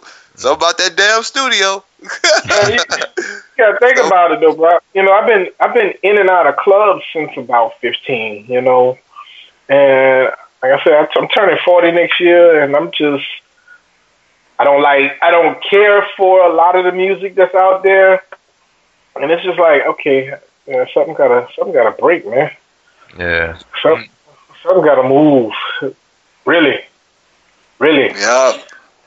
But we working on it though, man. You know, we just gotta keep making top quality music, and well, that's gonna always happen because me and this brother here, we just love music. You know, we just love it. I thank God for all the good relationships I have out there with the people that's out there. I don't really like doing all of that, you know, running behind nobody because of who they are and stuff like that. But we good, you know. Yeah. Opportunity come, they offered for us to come out, so why not? You dig? You know what I'm saying? Right. And I'm not gonna be I'm always pretty much, I'll be trying to stick to doing my own thing, man. Build my own name up, no matter how hard it gets. You know, I know what I have. Nif know what he have. I know we all have together between me, him, and Trav. You know, and you know we got George now. He's another camera guy. Do some filming and stuff. He's down with us, and you know, we're just building a good team of individuals and put a movement together. And we're just trying to really get a good situation set up for us all, bro, so we could really go full time doing what we're doing, pretty much, and you know, on a day-to-day basis like it used to be before we all had families and bills and stuff like that. You know. This time out, man. Once I go through this door, I'm breaking that motherfucker up. So we gonna walk through this one and we gonna run it. Big time. Yeah, and it's gonna be right because we're gonna have our own situation. You know, we're gonna have our own carpet to walk on. You know what I'm saying? We're gonna have our own carpet to step on, bro. And that's the beauty of it. You know, and it's never hard. It's never easy getting it like that, man. You know what I'm saying? Everything is, whoo. You look at the business every day, man. It's so upside down right now, man. There's just so much going on in that game. I get discouraged a lot of times too. They'll tell you. But you can't, man. I just saw. I don't know if y'all saw it that Universal shut down their distribution. Make sure you rate, subscribe, and comment on iTunes, SoundCloud, and Stitcher. That way, our podcast gets higher in the rankings, and we can gain a bigger audience, bring you bigger guests, and keep giving you this great content that we do week after week. With that, let's get into the show. It makes all the sense in the world, man. What they're doing. You know, they're trying to get their money. They've been losing for way too long, and they're trying to figure out ways to get their money. And they realized that loss that they took on iTunes. So now it's like, yeah, we need to figure out how to get in this. So we're gonna set our own division. I bet you a lot of these other labels gonna try to follow, and they're trying to set that same mode that Jay did with Tidal. You know, to try to get some of that revenue back to themselves. Yeah, I mean now it's a free for all, so you can go ahead and take it. Yeah, I knew that business. I knew it was gonna get like that, man. I knew it was gonna get like this, man. Cause you just seen the decline of the record business 10 years ago. Mm-hmm. Yeah, but they did it to themselves, man. There's an old phrase: "Pop will eat itself," and this pop is munching on itself, you know? And that's exactly it. Exactly what happened, man. You got, nobody that's at the top of anything in music anymore has a real music background. They're all businessmen and attorneys. Exactly. Exactly. And I said that on Facebook. I said, they even got rid of the mountain climber who plays electric guitar, I mean, it's just crazy. It's real though. Yeah, it's the bean counters, and you cannot run anything creative with just bean counters. I'm sorry, it's gonna backfire, and that's why when you look at it now, listen to the radio. Look around. You got a lot of crappy material out. Nothing. You don't have in the past 10 years. I could probably count on both of my hands. Songs that have stood the test of time. Everything else after 3 months, you don't ever want to hear that again, bruh. Yeah. And that's with the dance floors and everything. There's very few 10-year ago super duper classics. But you take it back to the 90s, you take it back to the 80s, you take it back to the 70s and 60s. They're classics, bona fide classics. And right. You gotta blame the bean counters. The bean counters is letting that happen, bro. Oh, it's hot right now. It's hot right now. We're gonna make a few dollars right now. Right. The whole ringtone rap of 06 and 07 and all of that. Once that bust through the door, that stuff survived, Yeah. Chameleon was smart. He was smart about doing what he supposed to do with his money. He had a pretty long career, man. Well, yeah, I mean those cats underground. Right, those cats had careers since the 90s, and Chameleon had found a way to keep. It's like, okay, I can get out of this business and do something else. If I want to rap now, I'm gonna do it because I want to. Yeah. Doing it on my own terms, Yeah, and even with that, he still kept it lyrical. Oh yeah. Yeah, Chameleon, that was dope. Shout out to the homie Chameleon. Good dude, man. Yeah. Yeah, and I was talking about Paul Wall has a new joint out. That Swinging in the Rain it go hard, bro. It's dope. I hope he get his moment on it, but I don't think he gonna do it because he's in the same rut that we in because we not following this trend. We not saucing. We not. Future killing it right now. Yeah. Future killing it right now. I like some of Future music though. He's not you gotta just accept it for what it is, and you know, it's definitely a club banger. Yeah, but outside of the club, do you find yourself? Yeah, I gotta hear this. I gotta hear this to make my day go better. No. No. You see what I'm saying? Not like that. And that's the difference between, you know, and maybe I'm just old fogey and I'm just living back in the days, but, you know, the music that we came up on, man, it's like I had to hear this. I need this music, you know? This is something. I'm going to tell you who album I've been feeling like that about lately. I've been tweaking really like that Big Crit mixtape, that It's Better This Way. That's a dope tape. I'm really a huge Big Crit fan, man. I would love to work with him, man. For real. Like, dude is dope. When you talk about Crit, once again, you're talking about somebody that came off of that same tradition. You see what I'm saying? Yeah. Back down to that. Even with the audience, Crit have just like his new mixtape said. I like that song. I like everything that he talking about on there because he talking about that. You know what I mean? He talks about that. He always did talk about that. You know, like not being on, but not being on, not being recognized. You know what I'm saying? Is how great he is, but. His fan base is loyal. His fan base is solid. He got real like hip hop heads, real street dudes who feel him.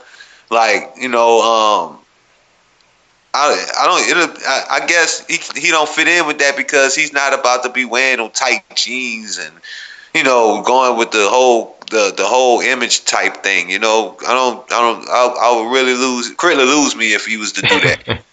You know what I'm saying? I don't care how good his music is, but at the same I like time, it, man, you know, he put out like a large catalog of work. Like, you know, like it feels like I just woke up one day and it's like, oh, you know, coming from Crit was here, then the next joint, then the next joint, then the album. It's like, well, I didn't realize it so much. It was quality. Yeah, it was quality music. Crit, you know, basically was raised off of UGK and Banner, you know, and once again, you deal with that era, you know. Yeah, Crit was from Meridian, Mississippi, man. I used to be out there with Uncle Carl back some years ago, man. I'm surprised I never met him, but he's dope. Crit really dope, and he getting better and better every project. You know what I'm saying? And he keeping it him. He keeping it him. You know, I remember they booed that dude in New York, man. When I first saw a video of him, he was up there doing his single, and they booed that dude, man. You know what I'm saying? They literally booed him. It was on video on World Star and everything, man. Yeah, I remember booed that. Big Crit. You remember that? Yeah, but they booed Outkast too, and yeah. With New York, you know, but shit, they gotta respect Crit right now, man. Yeah. Crit dope, man. You know, and I wouldn't advise him to do nothing different. You know? Oh man, just pushing. Yeah, keep pushing. I would love to work with him, man. He's really dope. Sean. But you mean to tell me, bro, that you ain't gonna put that dress on, bro? Yeah, go to hell. You gonna put that dress on and hit the choir, bro? Shit. You ain't talking about me, you talking about them other cats. Oh man. I can't do that, dog. I would never do that shit. I'll come out there in a three-piece tuxedo before I do that. With a tail. With a Jimmy. You know what I'm saying? Nigga, I'll come out there, niggas like I'm ready to get married to the microphone. I'll come out there in a three-piece tuxedo. Shit, playing to play with people that ever come at me like that, man. And you know what else, too? I have no problem with gay people, man. You know what I'm saying? I work with a guy, he's gay. You know, I just actually start work. We just opened up our new office, and he's gay. A little young dude, but he's gay. But he's cool as a fan, man. I deal with him. I treat him just like a dude. You know, I don't treat him no different. I don't have no complex around him or nothing like that. But I know he's gay. You know what I'm saying? And he act like a girl, but you know, but he's a cool dude. He's a really cool dude, man. Is that as long as you understand me, I understand you, we respect our boundaries, we cool, bro. And I've met a lot of people. I have family members. I have friends that are gay, and I'm cool with it. I'm probably one of the most liberal people that I'm all for gay rights. I'm all for you. Mm-hmm. Just let people be, man. Let these people do what they're gonna do. But man, some of y'all rappers, bro, y'all. I don't know. See, that's too much, man. See, that's bad because, but we could go deep with this conversation right here because what that does, Brian, we all know that's part of the agenda. That they've had this mapped out for years, man, for it to be this way. And like you said earlier, Nif, everybody at the top calling the shots. They don't have no musical background. You know what I'm saying? So they only going with fads, and they're creating fads because they have the resources and the finances to create a fad. Yeah. So we already know. And to be honest with y'all, this Don't Shoot the Messenger mixtape I didn't directly diss the ways of the industry, but I did.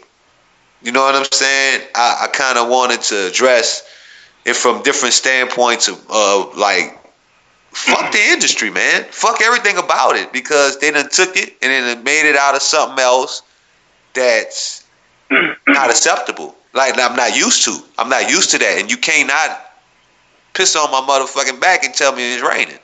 You know what I'm saying? You can't piss on the back of my leg and tell me it's raining. And that's what that's what I was telling you when I stopped and I'm like, bro, do you realize what you are saying? Because it can't really realize let me tell you something. And let me tell you something. I realize what I'm saying, but I guess the way I said it made it feel real heartfelt because that's how I felt.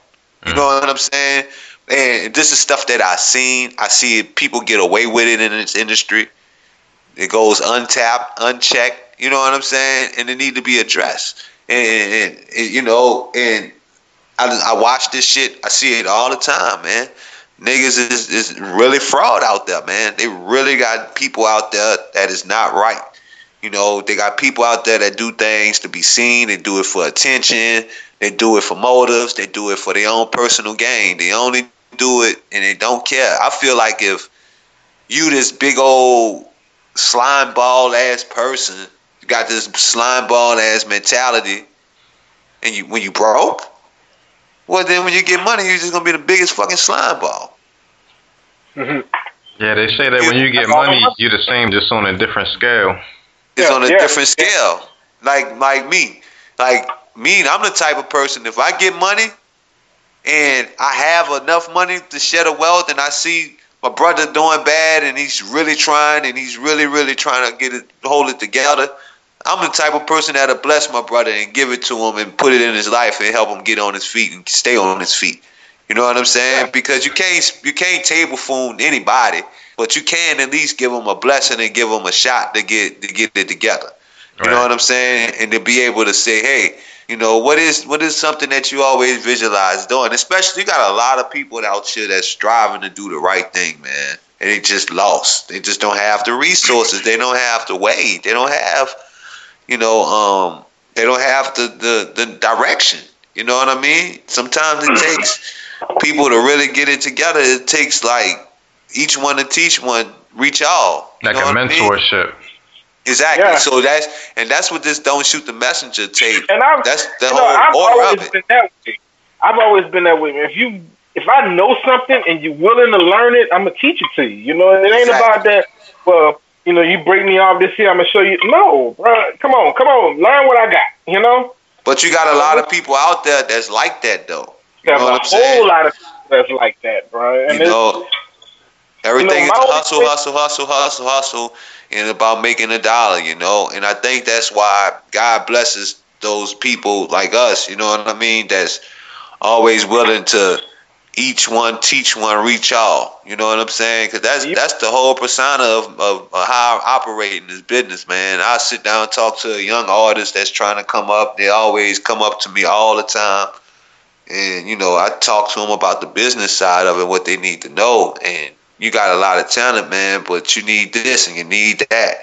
You need this and you need that, and you need to focus on this. And I inspire so many dudes that's doing their thing. Even my little cousin, he doing this thing. I always told other niggas, man, stay with it. Keep doing what you're doing, you know. And maybe one day we'll link up or whatever. But I always knew that it was certain things that I had to experience on my own and not and do it by myself, you know, and go through things on my own. Same with me with my nephew. My nephew is getting into it right now, you know, and he's out here doing this. I say, Uncle, I'm doing this. And I think he think I'm being hard on him because he'll bring something to my attention and I'm like, that's cool, but you need to do this. You know, this is fly, but I want you to do this. Why are you using this instrumental like this? Why are you using this bad copy? You know? Right. And that's in a way I'm giving tough love, but it's not that I'm telling you don't do this because you're talented. He's talented as hell, but I want you to do it right. And I'm not going to tell you everything to do. Right. Some of it, I want you to figure it out. You know what I mean? Yeah, right. So, my little cousin, he been sending me some beats. He been doing some beats. I inspire him so much, man. And he just called me out the blue one day. Hey, cuz, I really want to do this and da-da-da. Man, you're a huge inspiration to me, man. And da-da-da. And you be seeing, you know, how I've been getting it in and stuff. And you really see it, you know. And he really serious about it, man. You know what I mean? He's really serious about it. He be sending me beats and everything. I try to check in with him every now and then. And, you know, and he doing this thing, man. I'm going to holler at him when I go to Dallas. I'm going to try to get him to come meet me out there so I can bring him out, you know, introduce him to everybody and stuff. And so, you know, like, that's kind of all that matters because, you know, you were talking about, you know, Eazy-E and NWA, and then through that comes Ice Cube, and through that comes somebody else. It's a generational thing. So it's kind of like, you know, you and then your next person and the next person, and you know, that's how you start those dynasties. Absolutely, that's what it's all about, man. Because we ain't gonna be here forever, man. We're not gonna be here forever, man. You know, so we can be here forever though. Yeah. And by what we the music we make, they'll always live forever. Tupac ain't going back. You know, I take it back to in New Orleans. You know, you got where we left off during Cycle War. You know, you had a lot of the younger cats now. You know, they'll come up to me. They'll go up to EF. They'll go up to Rising. It's like, oh, like believe it or not, we came up off of y'all. You know, I remember when I went and bought you. My cousin bought your tape, and I used to listen to it with my cousin all the time, bruh. And you know, these little kids, they look up to us like, man, y'all the OGs now. And it's the same way that hell, I used to. When Manny was up in the 7th Ward, I used to look up through his window, see what he's doing while he practicing and playing on stuff. You know, I'm walking down in Uptown 39, walking down the Parkway, and you hear everything banging out of KL and them, man, it's the same thing. You know, it's just in a different way. The same way them cats influenced me, you know, I've influenced somebody else. And that's the blessing, man. People don't see that, but that's actually a blessing to have some kind of influence on people. And that's why when Sean did the Blacknificent song, it meant so much to me. Because of that. Yeah. And I always wanted to show him that, you know, I'm still alive and kicking, and I'm living a dream, man. You know, I'm hanging around artists that I grew up in the studio listening to. I'm hanging around artists that you put me on to. You know what I'm saying? And you know, and it's a beautiful thing, man. I you know, that right there alone, man, and just be able to get the right opinion and stuff, and just to be able to see it all come back full circle is a blessing. That keeps me motivated. You know what I'm saying? Just to see it all come full circle keeps me motivated. You know, and be able to pull it all together and be able to do something that I love to do with the people that I really love to do it with. You know what I'm saying? And that I know that's going to tell me that really love me and I got love for them. And they're going to really tell me, yo, man, you need to wrinkle your shirt wrinkle, nigga. Straighten your shirt out. You know what I'm saying? That beat sound off. You know, that beat sound horrible, man. That beat sound distorted. Oh, man. That's one thing you know about me. I'm going to tell you. I ain't going to hold that back from you. It's cool. And Trav, he's just as much as a critic too.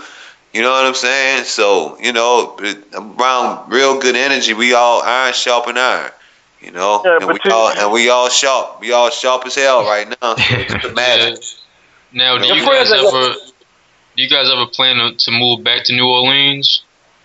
In the States right now, because my kids are in school right now and they're doing well, very well, and I can't pull them from doing well to bring them into a situation where it may not be as well. So I don't know. As much as, and there's not a day that goes by that I don't want to be back home. I will kid you not. I don't know. I'm not moving back. I'm not going back home. I'm gonna always be around though. I'll always be back and forth down there, but you know that's home. I'm going back to Atlanta, man. Actually, I'm trying to get out there pretty soon. You know what I mean? Atlanta, I got a huge network out there. You know, I feel really good being out there. It's a lot to get into, a lot what I'm doing, and also make a way for what we are doing, what we created here. You know, I think, like I said, once again, when I leave here, my biggest concern is Nif and Trav, you know, because I know they're both family guys. I don't have any kids, and I'm not married no more. So I'm pretty much a Rolling Stone. Well, I rest my fitted hat at, my gully hat at, is my home. You know what I'm saying? Right. So, but I know it's like I got to get out here, and I got to get out here and make some business moves and open the door up for my dudes can be able to travel. Because when you got money, shit, you could be in fucking New Orleans, Atlanta, Houston, Texas. You could be California, New York. You could be all in the place in one day when you got money. Yeah. And then you'll be back home. And then I'm talking about be back home. You be, baby, I had a crazy day. I was in New York, and then I had to go to Chicago, and then I almost missed my flight back home. But I'm home, baby. You back home with your wife and your kids. You know what I mean? I went out there, made some power business moves, DJ'd a set or whatever. You do a production session with somebody. Who knows? But when you got money, you can move. And you can move at your own discretion. And you can do it the way you want to do it and how you want to do it. And when business calls, it's called. And I just want to be able to, you know, to help create that opportunity, that avenue for us to do that together. You know what I'm saying? Like I said, I don't want to be the one that hold on. I will be lonely at the top, you know, and that's dangerous because it makes me vulnerable sometimes. But I'd rather surround myself around people that I know that got me, that love me. You know what I'm saying? Because it'd be no better feeling to be around people that, you know, you could share that success with and be able to really like celebrate it and have fun and be able to do things that we always wanted to do and watch our families and stuff be happy and stuff like that, you know. I'm not saying that money gonna change everything, but at least we're in a state where we're making a financial living, doing what we love to do. Right. Plus, you know, it's always good to have that somebody that's gonna check you. You know, that reality check. Most people don't have that reality check, and that's where problems occur. You know, right. The one thing I can say with Sean, with Trav, and I got a few other people that, you know, my day ones, they're my reality checks. They will tell me, "Say, bruh, come back to reality." You know. Right. Or if I'm really, really doing wrong, they liable to hit me up somewhere in the corner and be like, "Say, bruh, don't make me shake the shit out you," you know? and it's cool because I would do the same thing for them, you know? And you need realism in your life. I'm going to tell you like this, man. You know, this is I feel like this is the beginning of a great ending. You know what I mean? Like retirement days when we and Lift say like, you know what? I'm done, man. You know what I'm saying? I don't want to do it no more. I'm not trying to be in the business, but I'm going to be making these beats and selling the tracks to some up and coming great artists and stuff. You know, I think my thing is being a mentor. You know, I just want to be able to share this knowledge and, you know, the story and stuff like that with people and stuff like that. Because that's after the end of the day, that's all we're here for to do. We here to be a story, and we're a walking story. You know, and a testimony too, because of the things that bless us with this business. And you know, we make $1 out this business. You're doing good, man, because you got to fight to eat, man. You know, and it's really crazy out there right now. You know. Yeah. One thing that you said that really struck me too is how you said that, you know, you got people overseas putting your stuff up on YouTube and you have like a following out there. And it kind of reminded me of when we spoke with Egyptian Lover, how he said when he first got on MySpace, like all these people just started hitting him up, you know, from places that he had never been to, and he didn't know he had fans out there. And, you know, eventually they started booking him for shows, and he didn't even know how big he was until he, you know, went over there. So, you know, you probably have a whole other vast, you know, opportunity out there in Europe and Asia and everything too. I believe it's gonna all come full circle right now. I just told him that a few weeks ago. I'm like, man, we gotta get overseas, bro. We gotta get out of this country for a minute. We got to. Yeah, we gotta definitely get over that, man. I believe all that's about to happen. Yeah. All that's about to happen because, you know, we're moving. And when you're on the move, you know, things happen. You know what I'm saying? Everything comes like full circle. And like I said, once again, you know, once we get what we're going with everything, you know, it's going to open up a lot of different avenues for us to expand. And, you know, like we might wind up doing another Don't Shoot the Messenger Part 2. Who knows? We might do a sequel to it. Who knows? You know, but I know once you get out there and the people accept it for what it is, they're going to really appreciate it and they're going to want to hear more from us. You know what I'm saying? Nif going to always be there. You know, that's the DJ. I always got a huge respect for the DJ. Right. And, you know, we putting a show together right now that we're going to do on tour. And I'm excited like crazy about it, man. So I'm a great performer. I like to perform, you know. I told him, man, he can't have another album unless I'm mixing. So yeah. I mean, so even if I don't touch a lick on production, no, I'm gonna have to mix these albums, bro. And you got that. He got that. That's not no problem. Well, thanks for the helping hand. You know the mix down did sound crispy. So you definitely did your thing with that, and your overall presentation with everything, you know, is really good, from the sound quality to the work to even the Soul Stimulus website. That's Trav, man. Shout out to Trav on all that, man. Trav put all the branding and the images and stuff together. Nif, he mixed down. Which records that was you mixed down on that? On the would you did Love You to Life and Power and Glory? Power and Glory. We mixed Don't Shoot Right. We mixed a lot of them together though.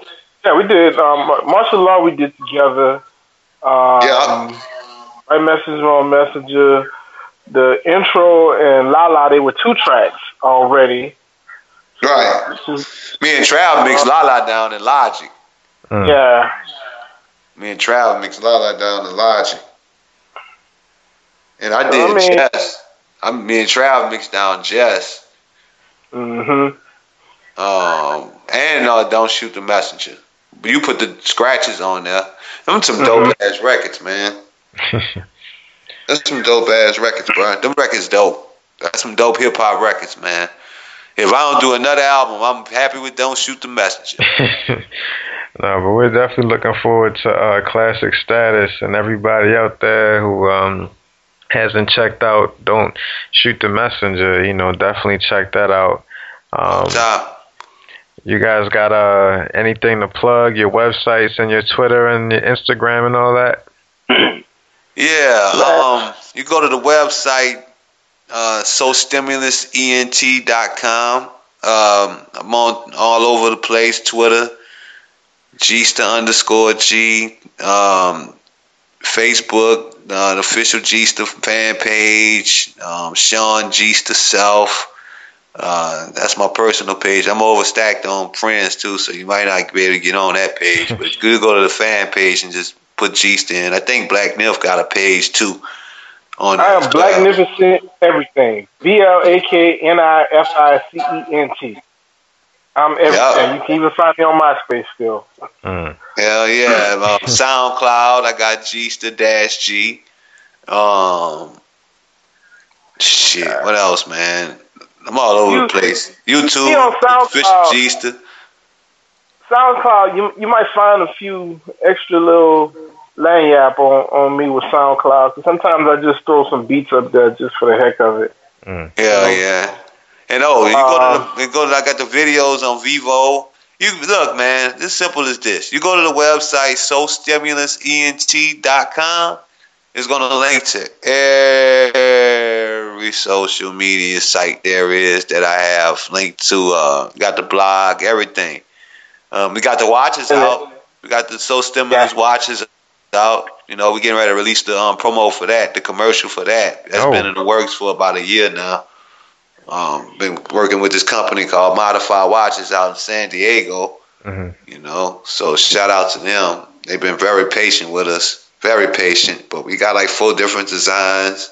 You know, like I said, once again, shout out to Trav. He did a lot of the designs and, you know, stuff like that. So got the Soul Stimulus watches. And like I said, go to www.soulstimulusent.com and you will see the whole situation right there. And we appreciate all the fans, all the support from coast to coast, worldwide. You know, don't shoot the messenger out right now. And if you want to see how I get down as far as DJing, check my Mixcloud page as well. Yeah, Blacknificent is dope. That's what's up. We're definitely going to add y'all to our blog roll on channel10podcast.com as well, so people can check that out. Absolutely. Yeah, but man, you guys are dope. We definitely appreciate having you on.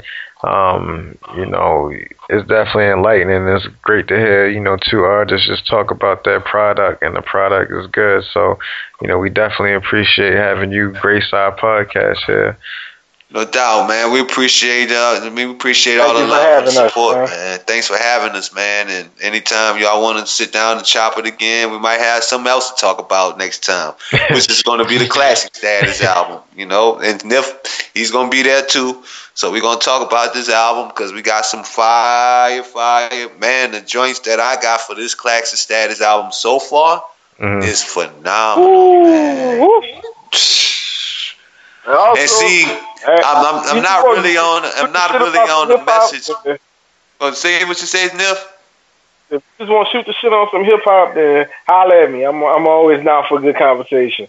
Yeah, that's what's good, man. And definitely, you know, keep us abreast of everything you got going on. Shoot us an email, and we'll send you stuff too. Absolutely, man. This Classic Status album is, hey, bro, I'm kind of jumping out of the Malcolm X look, and I'm putting on my Wall Ready uniform right now. I'm putting on my rope chain with my Kango and my Adidas attire on. I'm about to go straight MC on it right now. Straight walking classic shit. This is I've been supposed to put this album out, man. I supposed to put this album out 3 years ago, man. I've been working on this album that long, so I'm kind of pulling a detox right now. Dr. Dre. All things in due time. Yeah. I stopped working on this album to get with Nif with this Don't Shoot the Messenger because it was just that much relevant. It was just that much urgent, you know. But it's back on the Classic Status now. Everything that I'm kind of thinking about is for that. Nif is definitely going to be a part of it, you know, and we're just not going to stop, man. I know he's going to make sure I go out there right with this one, too. Oh, yeah. I ain't playing with you. So. Yeah, see? Y'all see what I got to go through? Y'all see what I got to deal with already? See, I ain't going to stop. I ain't playing with you, nigga. I ain't playing with you. I mean, but I'm supposed to do that, bro. I'm supposed to do that. So I know. Hey, that's like my Customado in the corner right there, man. Look, Customado and old Mike Tyson. Yeah. It's all good, man. But it's love, though, bro. Hey, we appreciate y'all, man. No doubt. No doubt. Well, thank you guys for checking out this latest episode of the Channel 10 podcast. And with that, we out. Peace. Peace. Feeling this here. Yeah, son, you feel it, man. Word up, son. You gotta just do it, yo. Yo, word up, man. It's a different channel, son. Word up, on, man. Word up, watch the channel, son. Different plane now, man. It's all good. Word up, all good, baby, in every hood, son. Word up, yo. CNN, Network, Channel 10. It's on again. Street niggas, that's grown men. Bold face, gather your face. Stay in place, yo, crime lace. Cats more beef than Scarface. CNN, Network, Channel 10. It's on again. Street niggas, that's grown men. Bold face, gather your face. Stay in place, yo, crime lace.